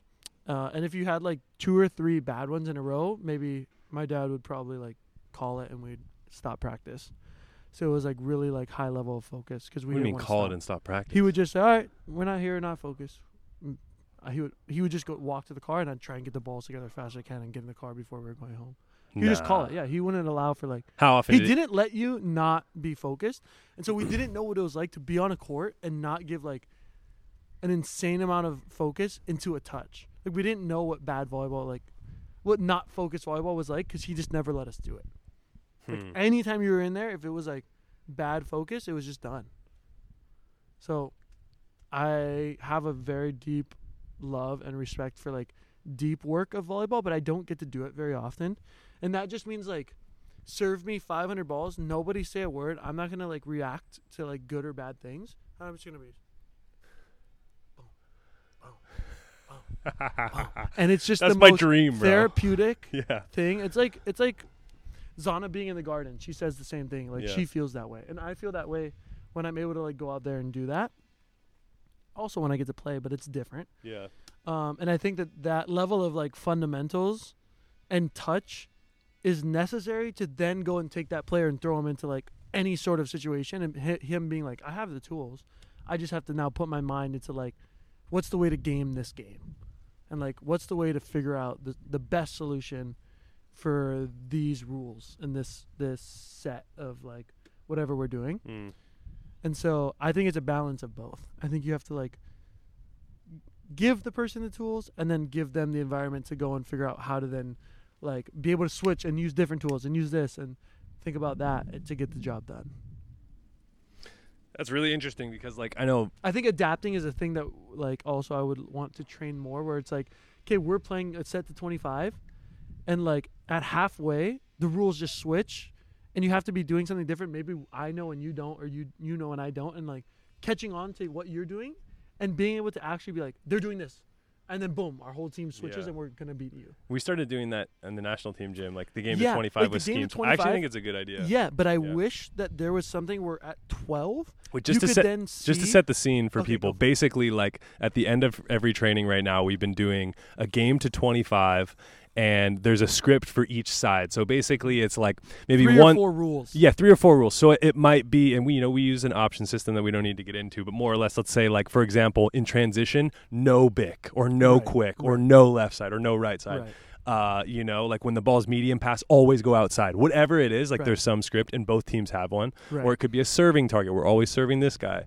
That's the setting scene. Exactly. Yeah, and I really love that because I think that's the essence of like volleyball and game that you don't get in practice, and then you're just supposed to do it in a game. And I want to be clear, at least from like a middle learning standpoint, like it's fun, it is fun, but I was never taught, and this is what I try to teach now with like the academy and one-on-one stuff, is like trying to get them to think about the game more than just reading or committing. Because at least as a middle, it's like you either read, let's just see where they go, or you're just going to jump with the middle. Right. And like there's such another level to understanding like what does a setter like to do when he's running forward? What does a setter like to do most of the time if he takes a step back or like on the net, off the net? And I feel hedging like your bets in a lot of different ways. for sure. Like middles never do. And I'm like, dude, do you not see he's running that way? Just make him make the hard set. Like just be good on the set that's going to be good. The back set long way is going to be not good. Don't like leave it 1-on-1, and it's going to be a bad connection. And I didn't want to get super lost in the volley sauce, but I do have some. I do have some questions for you. Yeah. Here's one of them. We love that drill. we'll get back to that. Okay. What I want to know from Don't you. let me forget about my idea for that drill that I think should be done. I won't. Trust me, I won't forget. Okay. What I would love to know. Wait, what were we talking about? I was talking about like why middles don't hedge their bets a little bit more. Oh, I want to know from you, like, for example, in a game, it's so much easier for me to understand, like, oh, right now he's doing this, or he's doing this, or like, you know, for example, if I'm playing and you have Tom Jeschke in with you, it's like I'm always really aware of like how much is he using him right now, because hopefully it tells me something, you know. Yeah. But I'm interested, like when we do, for example, we do a drill called ball setter, ball hitter, which is just like free ball. Maybe there's some caveats or whatever, but it's basically just like side out, side out, side out, side out, then the other team side out, side out, side out, and just transfer back and forth. And there's no real like, yeah, maybe we're playing for a score, but there's no real, like, you could do whatever you want. Sometimes, do setters just do whatever they want? Like, is there always a reason for everything in most situations? Or not? No. Or are there things that you're just like, I'm trying to work on this? I will say, like, in a more of a free ball scenario where everything's really controlled, there is, like, you are doing more of what you want. And then as the ball gets more extreme and extreme and extreme, you're doing less of what you want and more of reacting to, like, what is your actual capability of doing with this ball? Or who's most likely to score this ball? Yeah, both. If it's really both, close. Yeah. But you know what I'm saying? Yeah. Where it's like, if it's all lining up, I'm really just doing whatever I want. And then if it's like my feet aren't there and it's going to be really tough for me to jack this back, I'm just going to give a hittable ball forward. I'm not doing whatever I want. I'm more. Okay, but how does that work for a guy like you who can like kind of do all of it? And I know you have things you're working. No, I know you have things you're working on, but like I can imagine you don't feel limited unless you feel the pressure of like, you know, like you're trying to. Yeah, you feel more limited for sure. Yeah. Like in our gym, it's like they're being evaluated every day, and it's some of the best players in the world. And there's a lot of just intricacies that are in that gym that you know. But there are some things where I'm like, I do not feel as comfortable with this. And some days there's not. Some days I'm like, well, I'm touching the ball really well right now. I feel capable of doing more. And there's some days where I'm like, I gotta keep it simple today. It's not coming. How much feedback are you getting from a middle? Like an opposing middle. Like for example, like how, because I don't think you're not someone who looks a lot. No. I'm not. And so I wonder a lot, like, how much are you, today I'm just going to try to focus on, and we're talking mainly about 6-on-6 drills. Like, today I'm just going to focus on, like, connecting better with the middle. Or, like, now I'm going to focus more on, like, working the bic more because I just did a bunch of middle stuff. Depends on your work with your team, right? Like, I always, like, I have to prioritize my work with my team if it's not at a good enough level. Then I need to prioritize. We got to be able to do our own shit before we worry about something else. Like, let's do our stuff well. Once I get to the point where I'm like, I got all my options. We're doing stuff well. So put me through a situation like ball setter, ball hitter. Yeah. Today, what did you go through today? Were you like, today I'm going to work on my connection with the middle, or like, what was your? Yeah. Usually, I wasn't. Do you have a theme, or are you just like? I do have a theme. Yeah. Of course, I have a theme. What's your theme today? I wasn't in ball setter, ball hitter today. Ooh. Yeah. But I'll tell you, when I was in, my theme was 7 back, because I got Maddie on my team, and I wanted to connect with Maddie, and so you're trying to like. He's a very good player. Yeah. And so I was trying to just play a 7 back game. It gets so hard when you're on a team, like especially on the national team, where like you have 6 players who mostly all of them are going to kill the ball trustworthy. Yes and no. I feel like every team that you're on, there's still always levels. Like usually always some level, and that level just takes longer to see, and it gets the window of your decision making just becomes pretty much like do sets or like 23 all games. Where like I'm feeling a little bit like one of these 2 or 3 guys should get the ball. Maybe it's not one in this gym. You know what I mean? It's never going to be one in this gym, but like, and maybe overseas it's like, Namir, you're going to get this ball. Yeah. But like here it's less like that, but it does, you take 1 or 2 guys out at any level. Especially with balls that aren't like free balls is what I mean. Right. Like I'm medium. It's going to be free ball 2 blocks up. So like if you're a middle listening, it's like free balls, don't overthink it. Free balls, make a decision is my idea. Yeah. Unless you're playing against a team without speed, right? Like right. I mean, if you're playing with a guy without like Nimir's slower, and then you can take 100%. This is where all like of this is yeah. All this is inside the academy at middleblockeracademy.com. No, you're totally right. But what I was thinking for the drill that I think could be better is because a lot of times we have a super good game plan going into a match, and maybe it's not going the way we want. I feel like we struggle to make a really decisive and quick, boom, let's do that. And I feel like in this drill, like maybe every other day, at 12 or 13, you get a timeout and being like, dude, they're killing us with this. We're changing. We're going to do this. And then to see how well you adapt on the change. Because I know, like, in the past, I've even, like, not even been a part of some games, but heard about, like, certain games that have costed, maybe, like, Argentina at the Olympics, they were doing something. And people were like, I just feel like we didn't make the switch fast enough. I always hear that phrase. Yeah. And I'm like, this is a great spot to see how fast we can make a switch. Like, they're doing something. We know. You have a game plan against them that you're stuck with, and then they're going to figure it out and change. Can you make that change fast? Yeah. Yeah, I guess I know for myself, sometimes it's just hard not to, dude, the sun is going to come out. I might have to take this pop top for a second here. Okay. I think what's hard sometimes for me is like, you know, sometimes like, for example, like, let's say you streak the middles. Yeah. Middle. And I'm like, all right, this next ball, no way he's doing. Of course. This is a gym where you got to please everyone. Micah takes advantage of that a lot. Yeah, where he'll do like 4 in a row. And I'm like, fuck, damn. Especially with a drill like ball setter, ball hitter, where you know that as a setter, we have a responsibility to make sure everyone gets a few. Right. And like Micah takes advantage of that because it's like he'll go to Jeff, and then he'll go to Jeff, and it's like, okay, he's got to feel like he's going to get someone else involved. And because of how good he is and how like strong of a position he has, and just like how strong of a mindset he has, he like is able to curb that and say like, no, I'm going to do this, and give Jeff 5 balls in a row and no one else touches it. And you guys are all going to deal with it. Yeah. And like, that's what I think like is the next level of my evolution, is like being able to ignore certain things that need to be ignored, and like what's really placing my mind on like, we're going to win.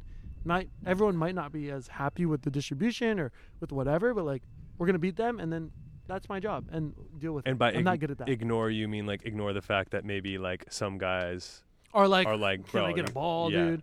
Or like, I need to find my rhythm, dude. Or like all the kinds of things you have to deal with as a setter. Yeah. And really put your focus on winning the match and what needs to be done. Even ball setter, ball hitter, even like games. Are you just doing this? Like, this is a podcast, or are you just doing this to just try and get better at ball setter, ball hitter against me? No, I don't care at all, honestly. Okay. I guess in my mind, the reason I was so curious is like, games are simple to me. Yeah. Maybe not always in the beginning, but like you talk about your team in the mirror. It's like when you guys are in the 5th set in Champions League, it's like you're hucking every ball to that guy. Right. Maybe a couple to Tom. Maybe but like you're not setting your second middle unless like you said it once. See, that what's tough is that I'm the guy that does that. Right. And I've got a lot of pushback on that, like from certain players. I guess it's very calculated. And I've lost very important matches being the guy that played it a little bit too obviously, and seen a lot of other players lose because of that as well, that I don't like to like make the same mistake twice. And so like and as I get older, I'll have more respect. People will be like, he's been doing this long enough to know that somewhere along this is thought out, and that because I have that personality where sometimes I feel alienated. Is that I have the personality of like happy-go-lucky because I am, and then people very rarely would think that what my actions are thought out, like well thought out. You don't maybe because you feel come this across way. that way. Yeah, you don't maybe feel this way because we've had conversations. Yeah, but I don't have these conversations with very many people. People are like, oh, he just doesn't care. And I can't tell you how many people are like, dude, this guy's just doing whatever he wants. Or like, he's just silly. He's not that. And I'm like, no, these are all like it's pretty calculated when it needs to be calculated. I mean, is there such thing as a wrong decision? Because on one point it's like, according to, can I tell you, I'm telling you this, according to non-setters that are on your team, they think that there is. I'll tell you that right now. Fair enough. I don't know the answer to your question. Maybe yes, maybe no, but everything's hindsight 2020. Like Monday morning quarterback, where it's like, oh, I can't believe you said this guy. And I'm like, dude, he puts that ball away. You're not having this question. Depending on it's a matter of him putting it away or not. And depending on what team you're on, like, here's what I know, and correct me if I'm wrong. When you're overseas, you do whatever the fuck you want. Yeah, a lot of it. Yeah, because you're not getting replaced. 100%. When you're in the national team, I can imagine it affects you differently because you don't have the same freedom of like this game, like 13-14. I'm gonna set that second middle because no way anyone. And this, what I was gonna say earlier, is this happened to me in Resovia, where we went like 5, or it was like end of a set, third set maybe, and it was like tight, like 24-24, and he sets this middle that like statistically he sets like 4 to 6 times in a 3 to 5 set match. So like maybe he's getting 1 a set. And I'm just like, no chance he's setting this guy. So I go direct, sets him. Yeah. They serve to us. They get the ball back over, sets him again. Yeah. And I was like, you really fucked me up, dude. I talked to him after the match. I was like, dude, why? See, and like he was the kind of, he came well. off as like the kind of cocky setter that knew his place. He's kind of been around Poland for a long time and like could do whatever he wanted. For sure. And so I always find that so fascinating where it's like, if I would have stuffed him or touched him, whatever, like everyone as a would be like, oh, that's a terrible choice. Why'd you give him this ball? And that's Monday sucks, morning quarterback. Yeah. It's like you can never, your decision making relies on the ability of that person to then follow through with it. Does that make sense? Yeah. Where they're like, that's a great choice. And I'm like, dude, he had 3 blockers up. He put it away. And then there's like one on nobody. He hits it out and they're like, that's a terrible choice. I'm like, dude, this is professional volleyball. You can't put a ball away with nobody up and then that's about the decision. I don't know about that. Okay, I want to go back to That was such a calm transition. Yeah, because I was like, I don't want to talk like so much volleyball. Yeah. Not even just volleyball, but because what I was really interested in, I'm kind of just like I'm experimenting a little bit now. Like I would love to know from you. You don't do the national team for a summer, or you didn't? Two summers. 2 summers. Yeah. Like let's say, okay, take me back. You could either talk about what you would do in the future or what you would do, what you did in the past. But like you don't do national team for the summer. How do you spend your summer? That's the question you have for me? So lame. And what's your favorite color? Yeah. If you had $1 million, what would you do with it? No, I guess I asked you because like what are you really curious about? What I'm really curious about is like how would you train in an off season if you didn't have the national team? Because you told me the reason you came back is you started to realize, and correct me if I'm wrong, you started to realize like I still want to get better, and I think I can get better with the national team, like really develop as a setter. Yeah. And you feel like you're able to do that now. Yes. And so my thought is like, let's say that's not even an option for you. Yeah. How do you get better as a setter without the national team? Like what would you actually do to be like, I'm still going to progress, I still want to be the best at volleyball I can be, I just don't have that as a resource anymore? Yeah, that's a great question. And now it's a fucking great no now it's a great question. It's a great question now. All right. I needed some clarification. It did. That's a good question because I wasn't in that exact mindset when I did take the 2 summers off. So those 2 summers were a lot of just hanging, spending time with people. And you need that. Like, you need yeah, 100%. And that was what those summers needed to be. Right. And then I had heard that Javi Weber was there. And skip past that this next summer. And I really wanted to be a part of that group. And so that's where I that also cultivated me wanting to get Gave better. you the juice to come back. Yeah, exactly. Yeah, I shouldn't have skipped through that. That is really cool. I'm so happy you came back, bro. I mean, oh, thanks, bro. Yeah, it's having someone me like you too. on the It's team been great. is great. It's been sick. So great for me. I'm super happy I'm back too. It's great. I've been loving it, yeah. So just to let's talk about it then for the future. Yeah. Like let's say next summer, let's forget it's an Olympic year, forget it about the national team. You have a summer to get better. What does that look like for you? What would you do? So for me, a lot of it is balance based. I usually come back after those 2 summers I took off. I came back a much better player, better setter, better everything, and I'd not really touched the indoor ball that much. But a lot of what I think makes me, I know I'm like, this is so rude interrupting like this, but I do want to pivot really quick with you here. Let's pivot really quick. I didn't have anywhere that great I was going, so it's fine. Well, no, I guess, and I was really like, how would you train like yourself? But here, let's before we get there, I do want to talk about this because you brought up this idea of like not touching the ball or not training and getting better. And I think I said to you like this happens to me all the time, with serving. Every time. We had 2 weeks off recently. Yeah. We came back and I was like, my serving is fantastic. Yeah. I don't understand. And I was struggling with it before we had the break, just kind of like trying to be more consistent. It comes back and it's just like, I feel like I'm hitting them harder with more accuracy. For sure. I don't understand it, dude. Do you? I remember saying that to you and you being like, yeah, 100%. Yeah, like, it is. It's why, dude? Because I've been doing that. I've been taking summers off and showing up and being like, damn, how did I get so much better, bro? What do you think it is, bro? Okay, my first thought goes to expectations of like the weight of them and like how present I'm able to be and how like not down on myself I'm able to be because of my expectation of how I should be playing. I'm just like, oh, try and get it there, Micah, today. You haven't been playing, and it's like going there. I'm like, it's great. You did a great job. Instead of like the 1 out of the 100 that I do miss, I'm like, oh, I've been practicing every day. I should not miss that one. So expectations is 1. 2, I think like a clear and healthy mind and body like goes a long way. And I feel like your mind can get pretty muddied, like yours on serving or like mine on a specific set. Your mind can get really like the water gets really muddied is the word I guess I'm looking for. Muddied. Well, it's one of those words, but like you just can't perform that well with a unclear, foggy mind.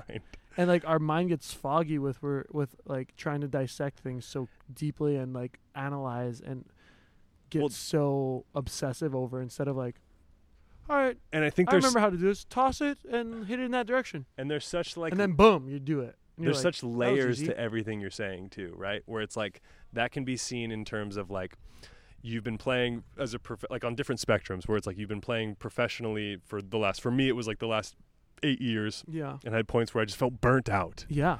And you can't stop because you got to keep going. Yeah.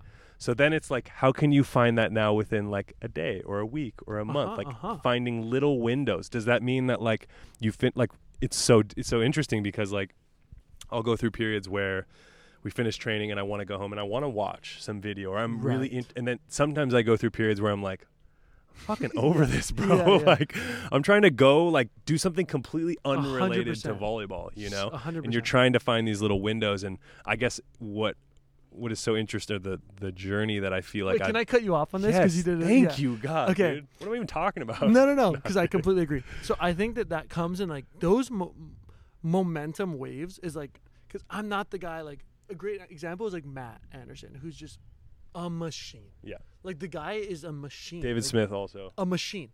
And like you have to know who you are as a person to be able to like I'm not able to do that. And so my own ways of that is I don't maybe have this like this type of mindset. I have like I'm motivated, here we go. Yeah. And then it's like I'm losing some motivation. And so now mine is just about like how far can I get up when I get the motivation?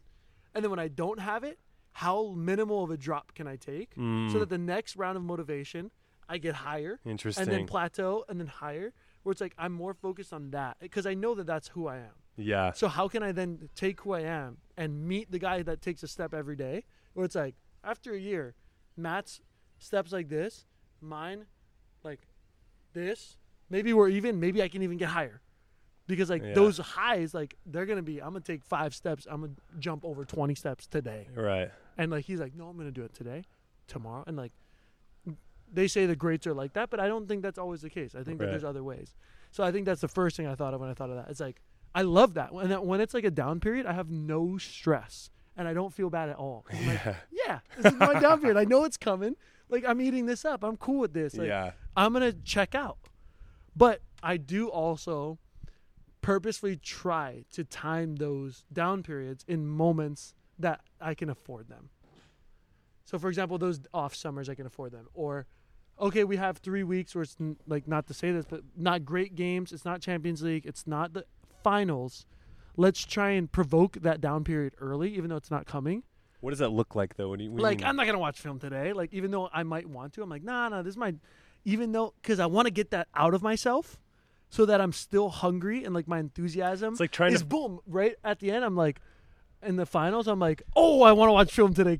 But that's because I had already pre-planned my timing of when I want to go down. I feel like it's like trying to miss volleyball when you don't miss volleyball. Yep. Another example of that I've realized is they do better in Europe, and some coaches do that.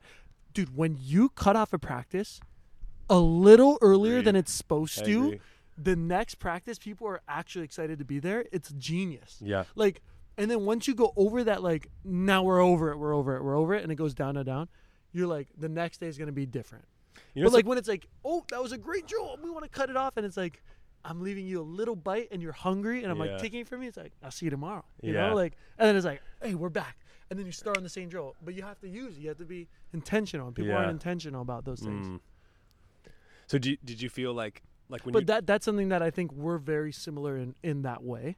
You're more consistent than me in a lot of ways, and like lifting and But diet. You're and more all naturally. Those things. You're more naturally athletic, and you have a better body. We're talking about different things.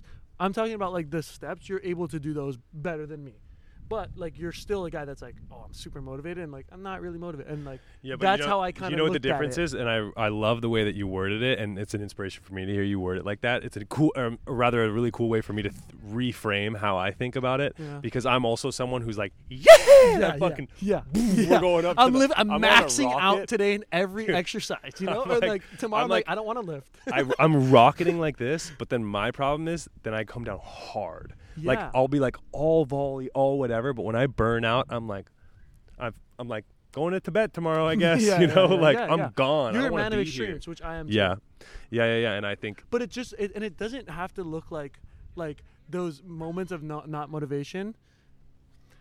I guess in that sense, I'm lucky because like I won't even like work out, but I'm so excited about other things that I'm still very active. So when I come back, it's like, dude, have you been lifting? I'm like, no. And have you been practicing? I'm like, no, but I played pickup every day and I played fours every day. So it's like I'm still fine. Yeah. But it's just it was a little different game, so I was excited about it, and it made me like I need a ball to run after. Right. To stay in shape. I can't do cardio on a treadmill like some people can.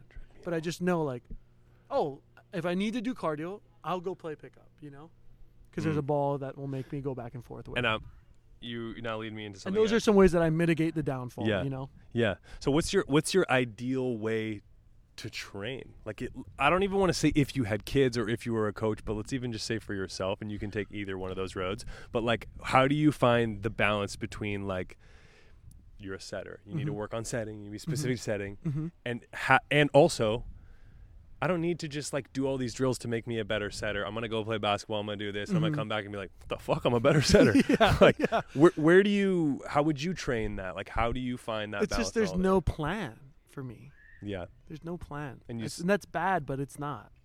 It works for you. Yeah, there's no plan, but I have a plan too. At the same time. I mean, some of it's simple. It's like, well, if I need to stay in a type of shape, I have to do something. That's like the base start, you know. It's flexible. It's flexible. Yeah. It's like today I feel like I can really get a lot out of it, and tomorrow I can. What does that look like? But I think to answer your question of where I think you want is I would love to do that deep work flow where like it's 30 minutes of no talking. No one's allowed to even open their mouth, and what that does is it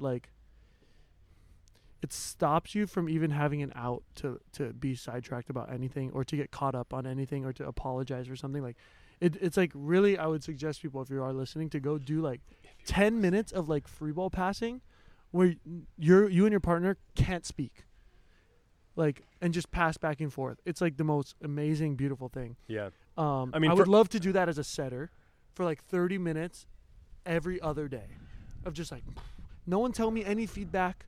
I'm just going to do it for a long time. And then I would like to be in games that can like move me around mentally where I'm like, oh, I got to do that. And like really challenge my problem solving ability. And then in between those two things, it would have to be me and some of my own like weapons, which I would think of like you and Tommy or like some guys, we really having some deep work on like our connection, what we're doing in certain situations. So that when we get to these games where it's like, okay, no hitting all tips and rolls, we have this connection of like that we're capable to really perform well in that situation. We know each other well enough. We can communicate efficiently. We have a set ball that I love to do and that you love and that we've worked on. And like, so it's like my own deep work, 30 minutes, no talking. Me with my boys that we're going to try and win the game with, like really ironing it out, but like, not overanalyzing, but like feeling it and going, getting reps and all that stuff. And then a game situation where it's like, you boys together as a team need to figure this out. You know what the most out of everything you said that I like the most is the 30 minutes no talking, deep work. Because I think also what you're really trying to teach athletes, and like from a philosophical standpoint at least, it's like this idea of like non-judgment. So it's like not getting, and this is something I work with a therapist on in my own life about like not getting too attached to the highs. Allow yourself to go ramp up, but like not getting too attached to the highs. That could be like having a good game. We all know what it feels like to like have a good game and you're just like, oh, yeah, all these people liking my shit and like sending me messages and like, you balled out. Like it just feels great. Yeah. But then like you can have a bad game and like it can feel just as bad as it did. Like they're in contrast, you know? But I don't think that your therapy is way smarter than me, but I'm that way as well. But like, I feel like I don't want to let go of me on the highs as much as I want to let go of me on the lows. Wait a second. Okay. What I'm trying to say is the reason I brought it up is like, to me, more or less you could say it's like yin and yang. And I'm someone who falls a little more under like Eastern philosophy more that I resonate with. Yeah. But like what I really liked about this drill was like, it's this idea of like, you're not getting super like, oh, that was in the net, I set that one in.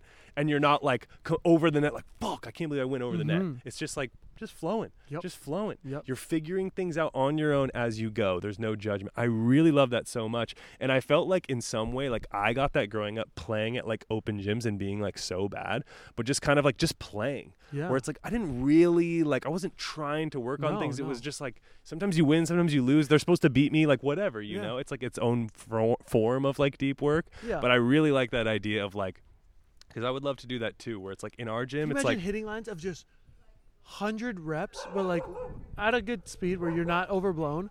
Nobody talks, and we're just vibing and just like I'm just putting the ball and like we see what's going on and we figure it out. And it's like there's no rush, there's no like analyzing or like. And I'm not saying that's where deep work fits in, because sometimes connection-based things need a little vocalization. Yeah. But like me doing free ball passing at 12 years old is different than that, and me setting but a hoop. But like I also feel like maybe I've never thought about this before, but maybe that could be a different experience of deep work where it's shared deep work. Sorry, we're on a walk street and there's a lot going on. Go ahead, you can do it. You can work it. No, I was just thinking. This face of just pure like not able to. No. What I was gonna say is, I just fucking completely forgot what I was gonna say. But you were saying about the hitting lines of no talking. What I liked about the deep work, I thought about it more in terms of serving, where I thought it would be really nice, because I think a lot of times you see coaches, especially with young players, and even us sometimes now, where it's like, that one was a little lower. And for me, at least, I would say probably 10 out of 10 times, I feel like I know if it was too low or too high, or like I don't need. But even I see that working for. Wait, kids. can we introduce? Yes, please. Here, Zana, come here real fast. Hi, how are you? Good. Is this the first time we were meeting? No. On live TV? Is this not the first time? Is it? I hope not. Here, Zana, can you take a seat really fast? Do you mind? No. He asked me about like one of my favorite ways to train, and I was talking about deep work, and I had just done a practice where they needed me to step in and help her and her beach partner, and I was like, let's try and experiment with like 13 minutes of no talking. And so we were talking about how like just not allowing to talking might help or not help. What was your experience like when you did it? And what do you think like are the benefits or the cons to it? I think that it made me realize how much like inner thought there is, and like how much I just say things like to my teammate or just out loud just to say things that have no value.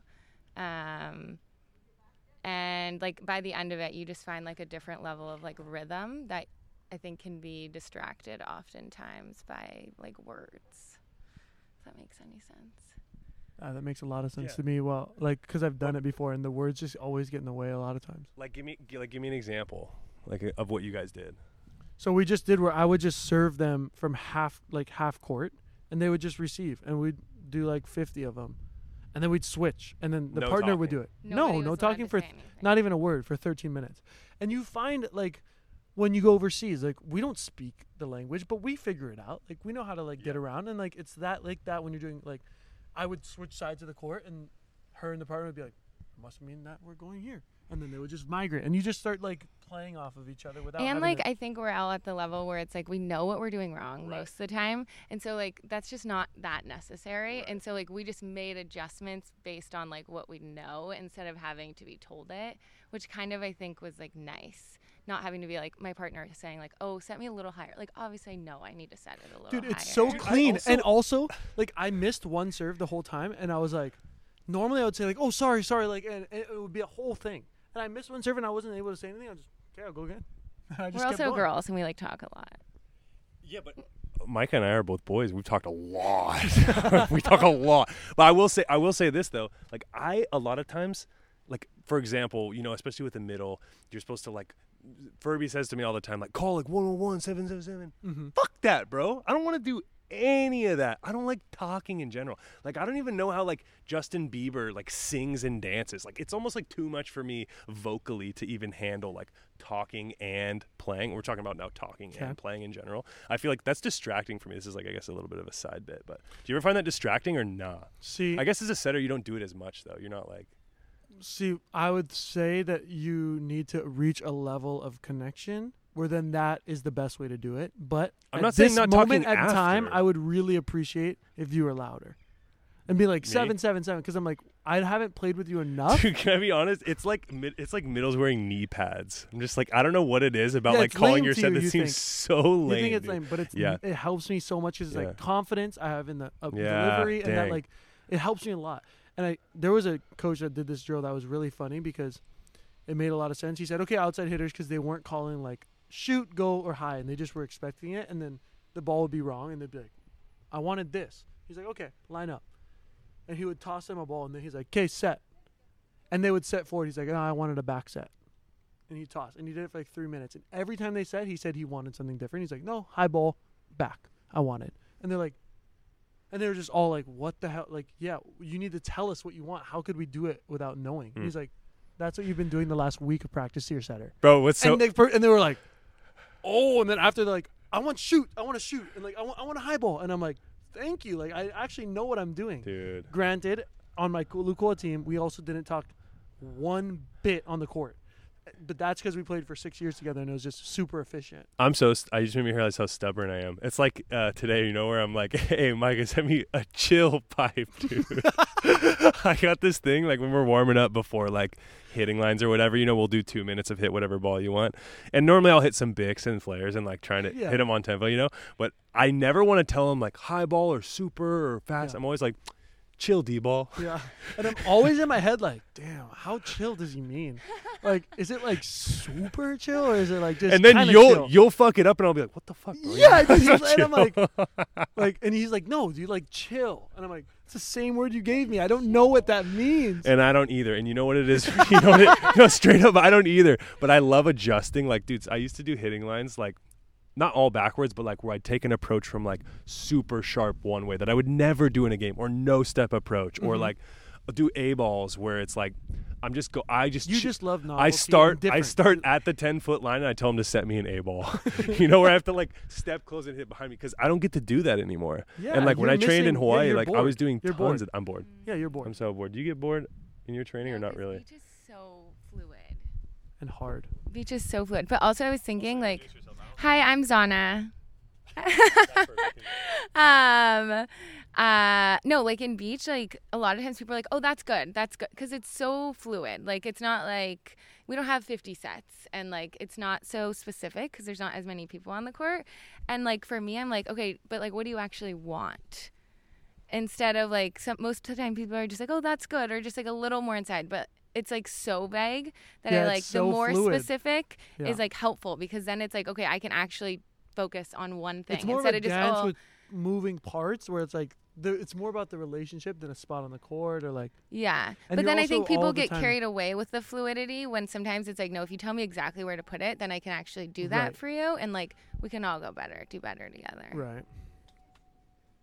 Go ahead. No, I have nothing to say. Taylor, you go ahead. It's your podcast. No, I was more interested, honestly, to know from you, and I don't know anything about you, so this is really exciting for me. But just like, do you get bored with training? No. I get bored with a lot of things. Yeah, it's like almost one of the few things you don't get bored with. Beach, there's just like there's so many things you have to be good at. So it's like one day I suck at passing and then I have to do that for a month and then I get decent at passing and then I have to work on setting and hitting and defense and serving. Dude, it's so true. It's what your dream is. To be like okay, but because as a middle blocker, Taylor struggles with like, okay, I just block, I just hit a one ball and like Well, first of all, I take that slightly offensively, but also I totally agree with you, but then I totally disagree with you. It's so but hard. Like respect. There's no need for that. We all know that it's the hardest position and everyone respects it. But what I really wanted to know, I guess, was like, for me at least, I mean, you said it before, right? It's like you reach a level where you're like pretty good at like the thing you should be doing. And so I guess for me, like, yeah, to your point of like in the middle, I'm like bored and I have to make it there has to be something I can pull from today. And a part of that is like, I wish I had more of your mindset more often, you know, where I'm like, how can I just continue to squeeze like 1% of this 1% lemon? See, but that's left, not my you know? mindset. My mindset's not about percent or trying to No, squeeze. It's just about knock like, it I off, just want dude. to That's have not fun. what I'm saying. I know you do, dude. But whether you're intentionally or unintentionally doing it, you are squeezing it because you have found a way to tap into this like reframed mindset that is just genuinely you, which is why we all love you so much. Like you just genuinely bring out this side of like curiosity to what someone on the outside or someone like me who can get sucked into the bitterness of like, this is so fucking boring. And now as someone who prides myself in like, it doesn't matter what environment I'm in, like I'm going to find the thing to be curious about or get better at. I've reached a stage where it was like, in some way I got pessimistic with volleyball, at least as a middle, and was like, I'm really good. And if I can just stay healthy, I'll just continue to be really good. And then what really fucked me up, dude, is I had knee surgery. I was living in Porto down the street, and I had knee surgery. I tore my patella tendon, had the surgery. I recovered like 6 months later. COVID hits, March, whatever. So then like there was no national team that summer. So I didn't play 6-on-6 volleyball for about a solid year and a half. The season starts in France, playing con, win the championship, MVP of the league, best fucking performance I've ever had in my life. And I was like, I didn't play 6-on-6 volleyball for a year and a half. Yeah. Like nothing makes sense to me anymore. I think part of why you guys get bored too is your guys' schedule. Like there's no, like you're just going constantly. Like there's no time off where you're like, okay, now I really want to get back in and work on something. It's just like constant. And then you like go from the national team back to your pro team. And it's just like, you never have time to like explore other things and then come back curious about it. It's just like so all the time. It's too much. Personal opinion. Well, first of all, check your computers to see where we're at battery-wise. 18%. I mean, you get an off season with. Yeah, I go to see him for like 2 months a year. Well, also like. Well, to your point that we touched on this a lot earlier, but like missing the sport is really important as you get older. Like you need to miss it. And some people, it just seems like for me, some people are just like a great example I use all the time, and I love him, but Kavika Shoji. Like that guy just seemed to me like he was just day in, day out, volleyball, everything, studying the game, watching the game, everything volleyball. And I was just like, how are you not getting bored, bro? Like, you just love it that much. Hobby's the same. Hobby's the same way. I completely agree. Some people maybe just have it and some don't. Yeah, they have it. I think everybody's different. That's what I meant, like, about, like, how we have to, like, use our own, like, about the waves of, like, how we're really motivated and then we're like, and, like, other people do it a different way. Like, we just have to use what we have, you know? Yeah. Yeah, and I guess. people are just capable of doing it their way, and it, like, if we were to try it their way, we'd fail. But let's try it our way to get to the same place, and maybe we can. And I guess more so I was, trying to pull a little bit of, like, what things get you re-excited about volleyball. Taking time away is definitely one of them. But like, I feel like for him, though, it's like he's such a unique case because he's excited about everything. Like, it's not just volleyball. Yeah. And, like you were saying, like, his curiosity or wanting to get that 1% better, he's like that in everything. Like, so it's just, like, that's, like, a mental, like, thing that he has that I feel like his dad taught him. Yeah. I don't have to say it anymore. I was asking for this. Yeah. Well, we already went through. Ask me about myself, and I'm like, I don't want to speak about myself. I don't know my. Okay. Yeah. What were we talking about now? I don't know. No. What were we talking about in the beginning where it was you were like, I can't. You were like, do you ever get mad about stuff? And I was like, not really, but I don't. It's like I've never met anybody or witnessed anything like it where like everything is fun to be a positive. It's honestly annoying most of the time. But like, does it make you feel isolated in some way where you're just like, yeah, I'm like, no, this actually sucks. Like, let's all just be pissed for a little bit. Yeah. And it's almost, I almost feel bad for you because it's so much fun to like both be in a situation where like something sucks and we can talk shit about it together. And, like, in some way it's like super communicative. Yes. Bummer, dude. What a bummer. It is fun. But yeah. No, it's not though, because at the end of the day, like, what is that serving? No, nothing. It's fun for the bit of it being fun, But like that isn't just a volleyball thing. It's like it goes for every little thing in life, and it's like unlike anything I've ever experienced or like met anybody like it. It's so wild. I don't know how he does it. And do you think you fall in line with like, where would you say if Micah's like a 10 and a 1 is just like constantly bitching and complaining about things, like where do you think you fit on that scale? Like a 4.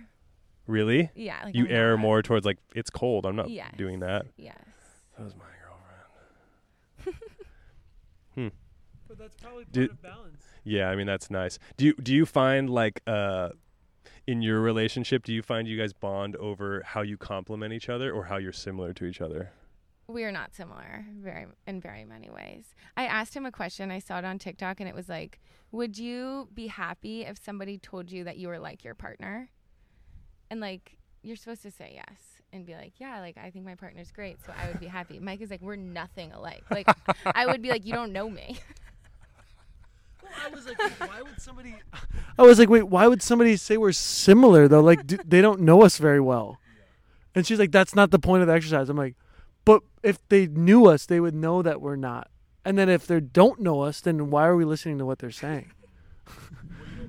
What I find really interesting, and maybe it's just me, I'm curious what you guys think. When I was a lot younger especially, I always thought like in trying to find a partner, it's like all the reasons I didn't like me, it didn't work out with someone was like, I just wish they were a little more like me.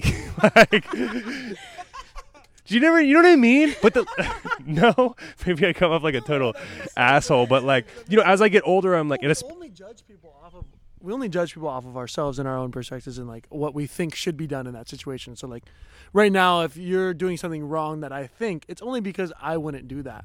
So that's where like conflict happens, is where like you're doing a lot of things that I wouldn't do.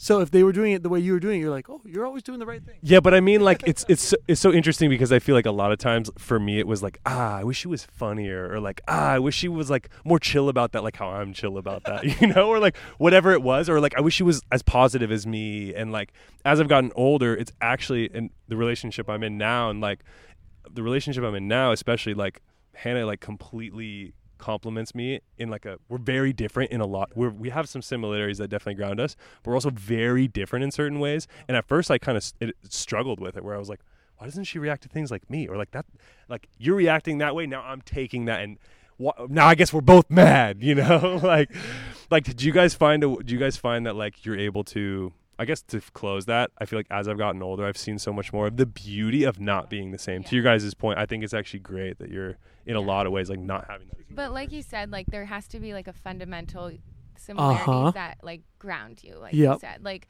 I don't know what it is for you, but like we love to play. Like we will play games all night long. Like we have things that we love doing together.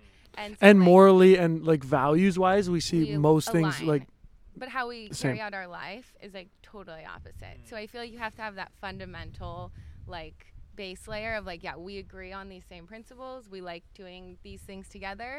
But like without that, then I think you're kind of SOL. Well, I see it as like, I see it as like if you're trying to like build, say, a family, right? Like I would want, if we're dealing with a problem, I would want my partner's eyes to see things from different perspectives than me, because then we're seeing more of a 360 view and can make a more accurate decision. So like if we both saw everything the same, I'd be a little nervous of what are we missing in this like decision making process. And like our kids, what perspectives are they not going to be gifted or given? And in our situation, I feel like we are giving them a lot of different perspectives. And like, if a problem comes up, usually I see it from these places. She sees it from that place. And as long as our communication is good and we're in it together, we're then making a more sound decision than just us seeing it from the same, seeing a quarter in a glass like this. And we both see heads. Right. And it's like, it's heads and we're willing to put our house on it for $1 million. We both decide. Yeah. And like, it's like this. So it's like, it's not heads, it's not tails, but you see it as tails from that side of the glass. And I see it as heads. And I'm like, hey, from over here, it's heads. And you're like, from over there, it's tails. And us not being at bat, like, no, it's heads. No, it's tails. I'm like, oh yeah, maybe it's a coin with two different sides. Like, we got this. We figured out what it is. I feel like without long distance too, we would not have worked as well. Without long distance? Because I think it like forced us to have to communicate so well that now, because we are so different, we communicate really well so we can get through it.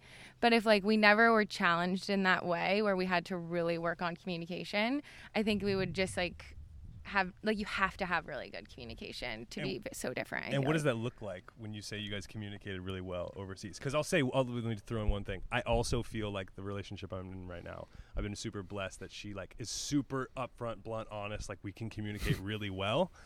But a lot of times, like and this is just our relationship, we don't need to call each other like for an hour every day, you know, like I've noticed that like it can be different in that way. And so I'm interested to know in your relationship, like when you say you guys communicate really well, like what does that look like in your like daily lives when you're apart for each other for so long, you know? I want to first start off that I had this feeling of like our relationship is not like perfect. We're not perfect. And like, I don't want to just sit here and like blow smoke up like our own saying that we have this all figured out, because we don't. And I just wanted to say that because like we're not like, we're trying our best and we're trying to figure out how to get better. So I think that that's important. But I feel like our communication mainly stems from, you have to like really know what the other person is like and who they are and how they communicate. And like, if you know them down to their bones and you're willing to like include that in the way that they're communicating and the way that you're communicating, and trying to see like from her perspective and knowing all her experiences, it helps us then like see each other's perspectives and be more kind in our communication. Does that make sense? Yeah. Go ahead, Zana. But I don't know how overseas helped us do that. But I just wanted to say it because I don't want to sit here and say that we got it all figured out. What does our communication look like? I feel like no, I mean, to me it's it's got to be top 3 if not the most important aspect in my experience of creating and maintaining a healthy relationship with a partner. Yeah. And so doing that long distance can seem and can be very, very difficult. Right. So what things did you guys do actionably that you felt like actually brought you closer in a strange way? I think that it's like you just have to like, we had to really communicate through real life problems. So it's like because a lot of the hard thing for me is like, he's gone for an indefinite period of, like, I don't know how long he'll be doing this. So there's no like, we'll be done at this time. So it's like, that's something that is a real problem that we had to just like continue to talk about. Like, it's never going away. So it's just like being open to the conversation, and then like if things are heated, we know when to take our space, but like being able to come back and look at things from like a level-headed mindset later on. The fact that you don't get the out of distraction of like, let's do something else, because the only thing you can do is talk. Like that's it. We can't just like hold hands or like distract ourselves with something or do something else. Like, no, the only way we're interacting is texting or on the phone. So it's like, we're going to have to talk. So it like forces conversation. Yeah, and now we know each other so well. You don't get to run away. Talked so much. And it's almost like to the other end of that, that's where it can start to get frustrating, is where like, because I totally agree. It puts you on like a completely different level right away. Totally. Because your conversations are like, can get so deep because you're just, all you can do is talk to each other.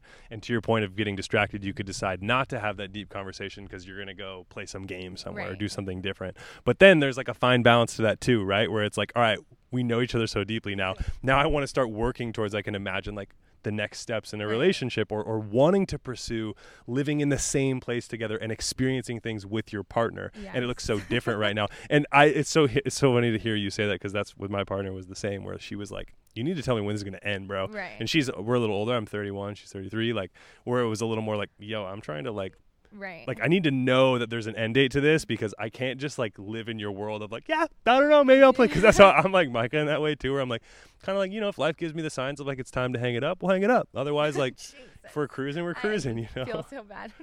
Yeah, I mean, it's hard. I can empathize. I feel honestly I have more empathy for you in your situation, because I can imagine it's like so frustrating to like want to choose to build a relationship with someone with these like very open-ended, well, I guess we'll just continue to do this for like however long. Like, how have you, because you said something you guys talked about, have you like settled on like, all right, we're good with this? Is it still just like this looming? But we've gotten much more comfortable with that. And I think too, like, we have grown a level of respect for what each of us are doing, that it's like we want that so much for the other person that, like, in the beginning I'm like, you left, like, you need to come home, like, but now I'm like, I want you to go do incredible things, and like I like am so bought into his journey that I'm like, you can't stop, you got to keep going, like, you know. So I think that, and he helps me so much with Beach, and like we have, like, I always say you have to like love the person more than you love what they can do for you, because like at a distance there's only so much that we can do for each other. but we love each other so much that we are like gonna help them be the best them. Okay, with all that being said, if you could change one thing about Micah. Oh my God. Well, let me get the list out. What would you change? What could I change? What would I change? I mean, what's something about Micah that you're just like, ugh? Oh my God, so many things. He's dirty, huh? No, he's not dirty. He's actually pretty clean. No, I mean potty mouth. He's always swearing. Yeah, right. I think decision making is not his strongest. Dude, we're so similar. It's hilarious. It's hilarious. Very go with the flow. I'm type A, so like I make a calendar. It's in his phone. He still misses everything. Yeah. So like maybe like a little less go with the flow, but I wouldn't change it because like I need that, and it's I know. so good I'm just saying it to no, just totally. for fun for this show. It's because it's a show. It drives me nuts. Sometimes he hangs around people I don't love. Yeah, that's hard. It's so hard. Yeah, like what are their names? I'm sure you guys can all guess. Oh! No, I'm just kidding. No, I'm kidding. That is tough, dude. Yeah. He's just like so easygoing that, and I'm really not. Like I have no problem saying what I feel, and like if somebody does wrong to somebody I love, I will let them know. Yeah. And if somebody does wrong to my neighbor, I will let them know. Yeah, that's cool. So I think we're just different in that way. But sometimes I'm like, come on, why are you not screaming? Like why are we not upset? Yeah. Well, it sounds like it's nice that you can take care of that. You can take care of the being upset, and then Yeah. What do I need to take care of then? The chickens, right? I saw you. You're like a farm girl. Yeah. And you're like, if you want to stay to your half Hawaiian side, you should be like a farm boy, right? I have no idea how to do like so many things that a guy should also know how to do. That's also something that Zana would definitely change. No, I don't know if I would change it, but sometimes I'm like, I have no practical skills. None. Because all you guys do is play volleyball. Yeah, we do nothing of importance. Like, if something needs to be fixed, it's broken. I'm like, oh. Like, I built this giant what do we do about this? This is bad. The first time I met my girlfriend's dad, and she grew up like Minnesota, 1 of 10. Dad's a plumber. Oh my okay? God. The first thing, and like all her, like she's super handy, and like her dad's a plumber. Brothers are like handymen, like that kind of construction. Like they just got it figured out. And I remember the dad like came to the house to help paint or whatever, and I just kept being like, all right, yeah, like she's like, you ever painted before? I was like, yeah, a couple times. Like painting, like all like screwing it up or whatever, or just kind of like if the toilets or not the toilet, but like the shower is clogged, it's just like, yeah, we got to get the hair out, we got to use this thing, and I'm like, okay, like I guess we should do it. I said the same, and she like the dad made a comment to Hannah and was just like, yeah, he's like nice and funny, but like he doesn't really know how to do any like skills, And I'm like, I've always been that way. I'm like, dude, I grew up with like I say like a metro father. He didn't like camping. He didn't like if something was broken, it was like we'll get someone to fix it, or like the neighbor will fix it, dude. No, I said it because that's not how my dad is. No, that's what's hilarious. Yeah. It's like really not how my dad is. We had like maggots in our trash can, and I'm like, we got to clean this out. And I go out there after he's been out there for 20 minutes. Nothing has been touched. And I'm like, all right, I'll take all the stuff out. So now I'm doing it. And then I look around and he's pouring bleach into it. Like just dumping bleach. Like where all these dogs walk. And I'm like, do you know what bleach is? Like we can't just be putting bleach on the streets. Like, so just little things like this. Well, the more bleach, the more killed they'd be. Also, I had not done things because she parked in a way where I couldn't get the trash can. I didn't tell you this, but I couldn't get the trash can out anyway, so I had to come inside, remove the car. I was doing things, but I also am not handy. I would change that for sure. Okay. I'm sure you know a lot about recycling. Yeah. Like where things go. Yeah. So I want to run through a scenario. Paint can. Empty paint can. Where do you put it? You got to put it somewhere. Where do you put it? An empty paint can. Like, and I need to put it somewhere in the house or throw it away? You have to throw it away. Yeah. Where do you throw away the empty paint can? It's aluminum, so that would be in the recyclables. Is it aluminum? It's probably not aluminum. Golly, this is bad. You know the answers because I don't. Yeah, so the main thing is you can't put it in the sun because it's flammable. So it's like a very big hazard to have aluminum and heat. Or not aluminum, paint and heat. Yeah, you're right. You have to take it to a disposable waste place. Flammable? You're saying catch on fire? Yeah. If I had an empty paint can right here in the sun, I could catch on fire. Especially paint thinners and what's the stuff that you put on top, like the shine stuff?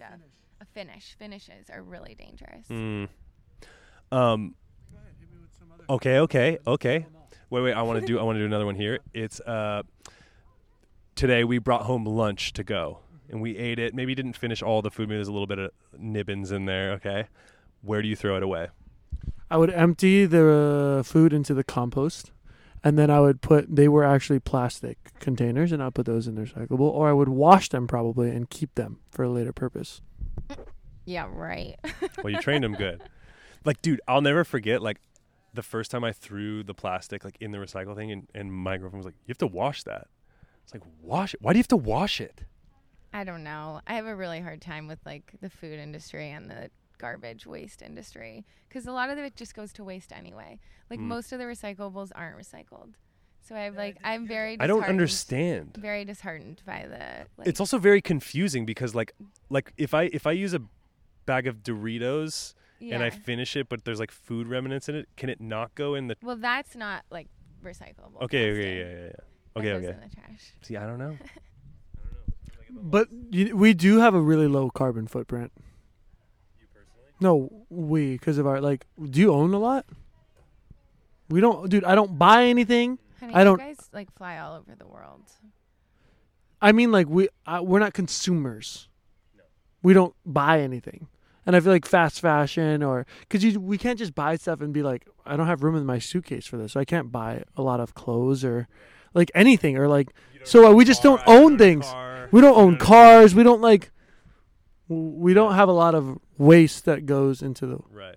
That's all. I also feel like to that point, I'm also not contributing anything to society, you know? No, very little. Very little. That's true. No, to my community, sure, but to society as a whole, probably not a lot, you know? Society as a whole, entertainment. Like you play a game and a lot of people want to come and watch a game. Yeah, that's good. Wow. All right. You're the clown. All right, sick. Dude, did we die? No, I think we're good. 13%. Wow, this laptop. I told you, dude. I told you. It was, dude. This I told you. My charger and couldn't use my own laptop to come do a podcast at Micah's house. Yeah. And your computer was at like 45%, I think, when we started, and you're at what now? 13. We've been going for 2 hours. That's insane. Yeah, that's good. Go off, Mac. Yeah. Wait, switch me. Yeah.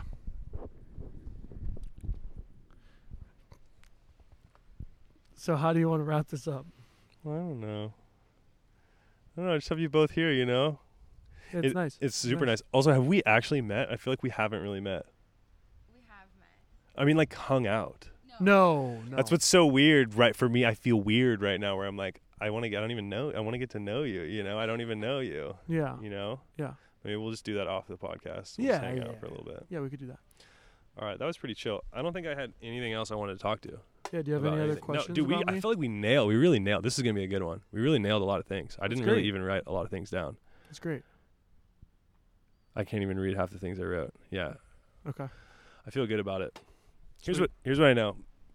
We made a promise that we were going to do more challenges. We kind of didn't really do them, which is not a huge surprise, I guess. Well, I wasn't in on that promise. We did a lot. Well, yeah, you were. You know, I didn't even know we were doing that kind of thing. You just put it up. Dude, what? Then that night you were like, okay, dude, we're going to do. Yeah. Yeah. What kind of challenge should we do, Zana? Who can eat a carrot? Oh my God. I guess technically, actually, you have carrots? Yeah.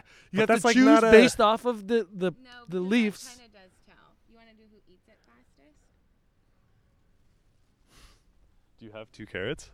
Yeah. Okay, go get 2 carrots. All right. Similar size, though. Or we could do right now. Okay, so just for those of you who are listening, Zana has planted this really beautiful garden. If you're still listening to this, wow. Yeah, what are you doing? And then at the same time, like, thank you. I've been trying to use my fellow Earthlings because it's tallest podcast on Earth. I don't know if I'm going to stick with it. And if any of you have suggestions, please let me know. I just feel like a lot of podcasts have like kind of like their community has like they're a certain type of thing. Yeah. You know, like for Out of System, maybe it's like the I don't know. Pineapples, my Usos, little pineapples, Uso, or like the Whittle Gwitties or whatever. No, I know what you're saying. Though, my God, like a wishbone.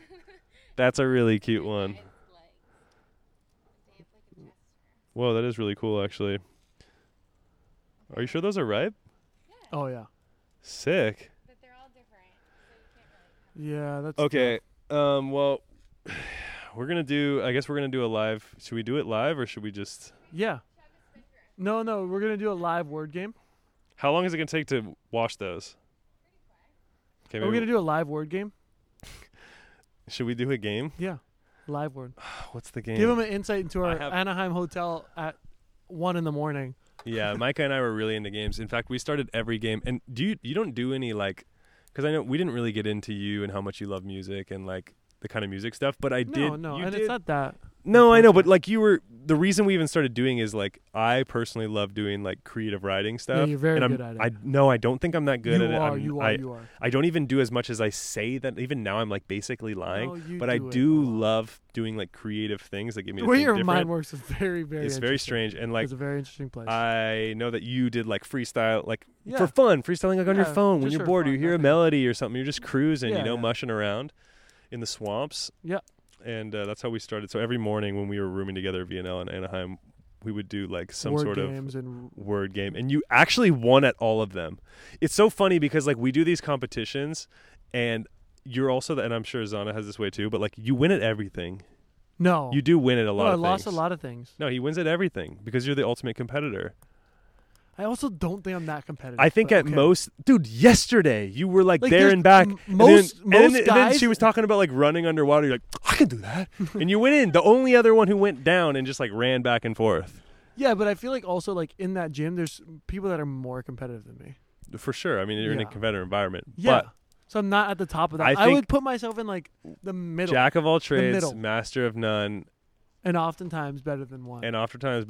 I think that works so well for you because I think to that point, it's like you're not the best setter in the world. You're not the best in the world, but you're so fucking close to being a master at all these things. That's the difference, dude. I feel like I am like a Jill of all trades. not that it has to be. Dude, you're way closer than I'm me little so jilling, dude. ways. I am freaking jilling around nuts. and not that's that nuts. That's nuts. That's for those so of you listening gnarly. and you're like, Jack's the male, Jill's the female. Why did the female have to be with a negative association? Don't bring that up right now. No. Don't do that. I'm jilling off. Okay. I don't agree in the slightest. And you are jacking off. You know what I mean? No, I would not. You're at the top of the food chain. What else? I think else. That's not a good comparison. It's like you're at like it's like the 1% or the elite of people. I feel like you're just below that in like hundreds of different categories. If we were to play any game right now, we're gonna maybe play a game live. Now eating might be different. I'm hoping to really crush you, but like if we were to play a word game right now, every word game you won. Every one we played in the morning. Word games are one of my specialties. That's why. You can ask Zana. Other things I'm not as good at. No, we're not doing the stupid. Is that the cinnamon thing? It's impossible. That's not. Yeah, it is. You have to do a spoonful of cinnamon. It's impossible. Yeah. No, people got it down. I didn't. I thought we made the decision. We're eating the carrot. The carrots none of them are the same size. They're all different sizes. If you want to go big and I go small, sure. Guaranteed. You want to do that? What about the wishbone carrot? We'll take each leg. That's Those a good are the idea. Same. Thank you. God, those of you listening, you're like, wrap it up already. Like, I haven't even got to it. Okay, we'll do this just because we're going to do the carrot. Can we snap off the carrot and do the carrot? We're going to do the challenge and then be done to see who the winner is. But I will say, thanks for doing this. Yeah, dude, thanks for coming. Yeah. I feel like we could have talked about a lot of different things.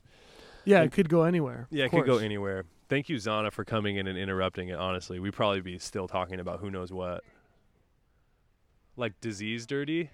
No. Hey, are you the kind of guy that like the milk is in the fridge and it says it's expired, but you smell it and you're like, it's pretty Jill. You'll take the sip or... About the milk on the fridge? No, but I'm super queasy. I have a bad gag reflex. Is that what you mean? No, like, I'm like, I don't like that. Like what? What don't you like? Zana, real quick, help. Yeah.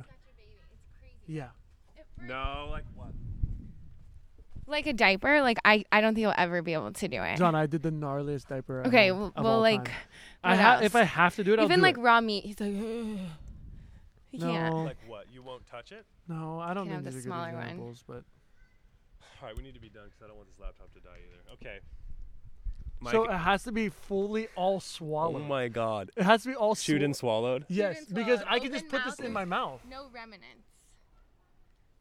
This is ridiculous. Wait. Move your thumb. I feel like I have a very thick.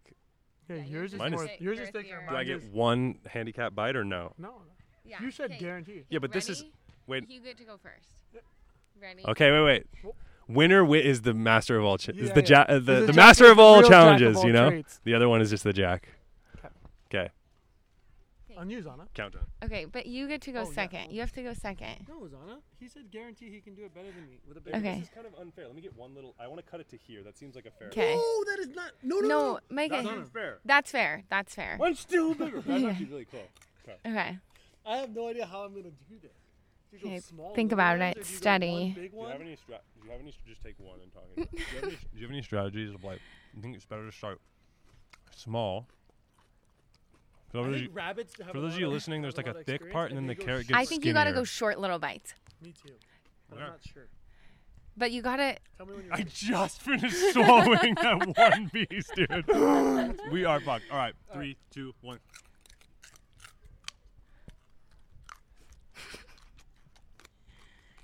Talk to people in the meantime. So right now Micah's going for the small bites technique. They both started at the small end of the carrot.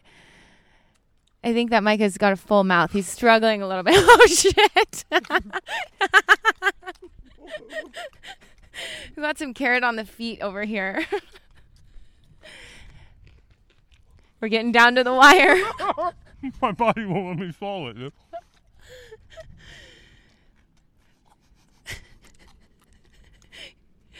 Wow, Micah, the winner.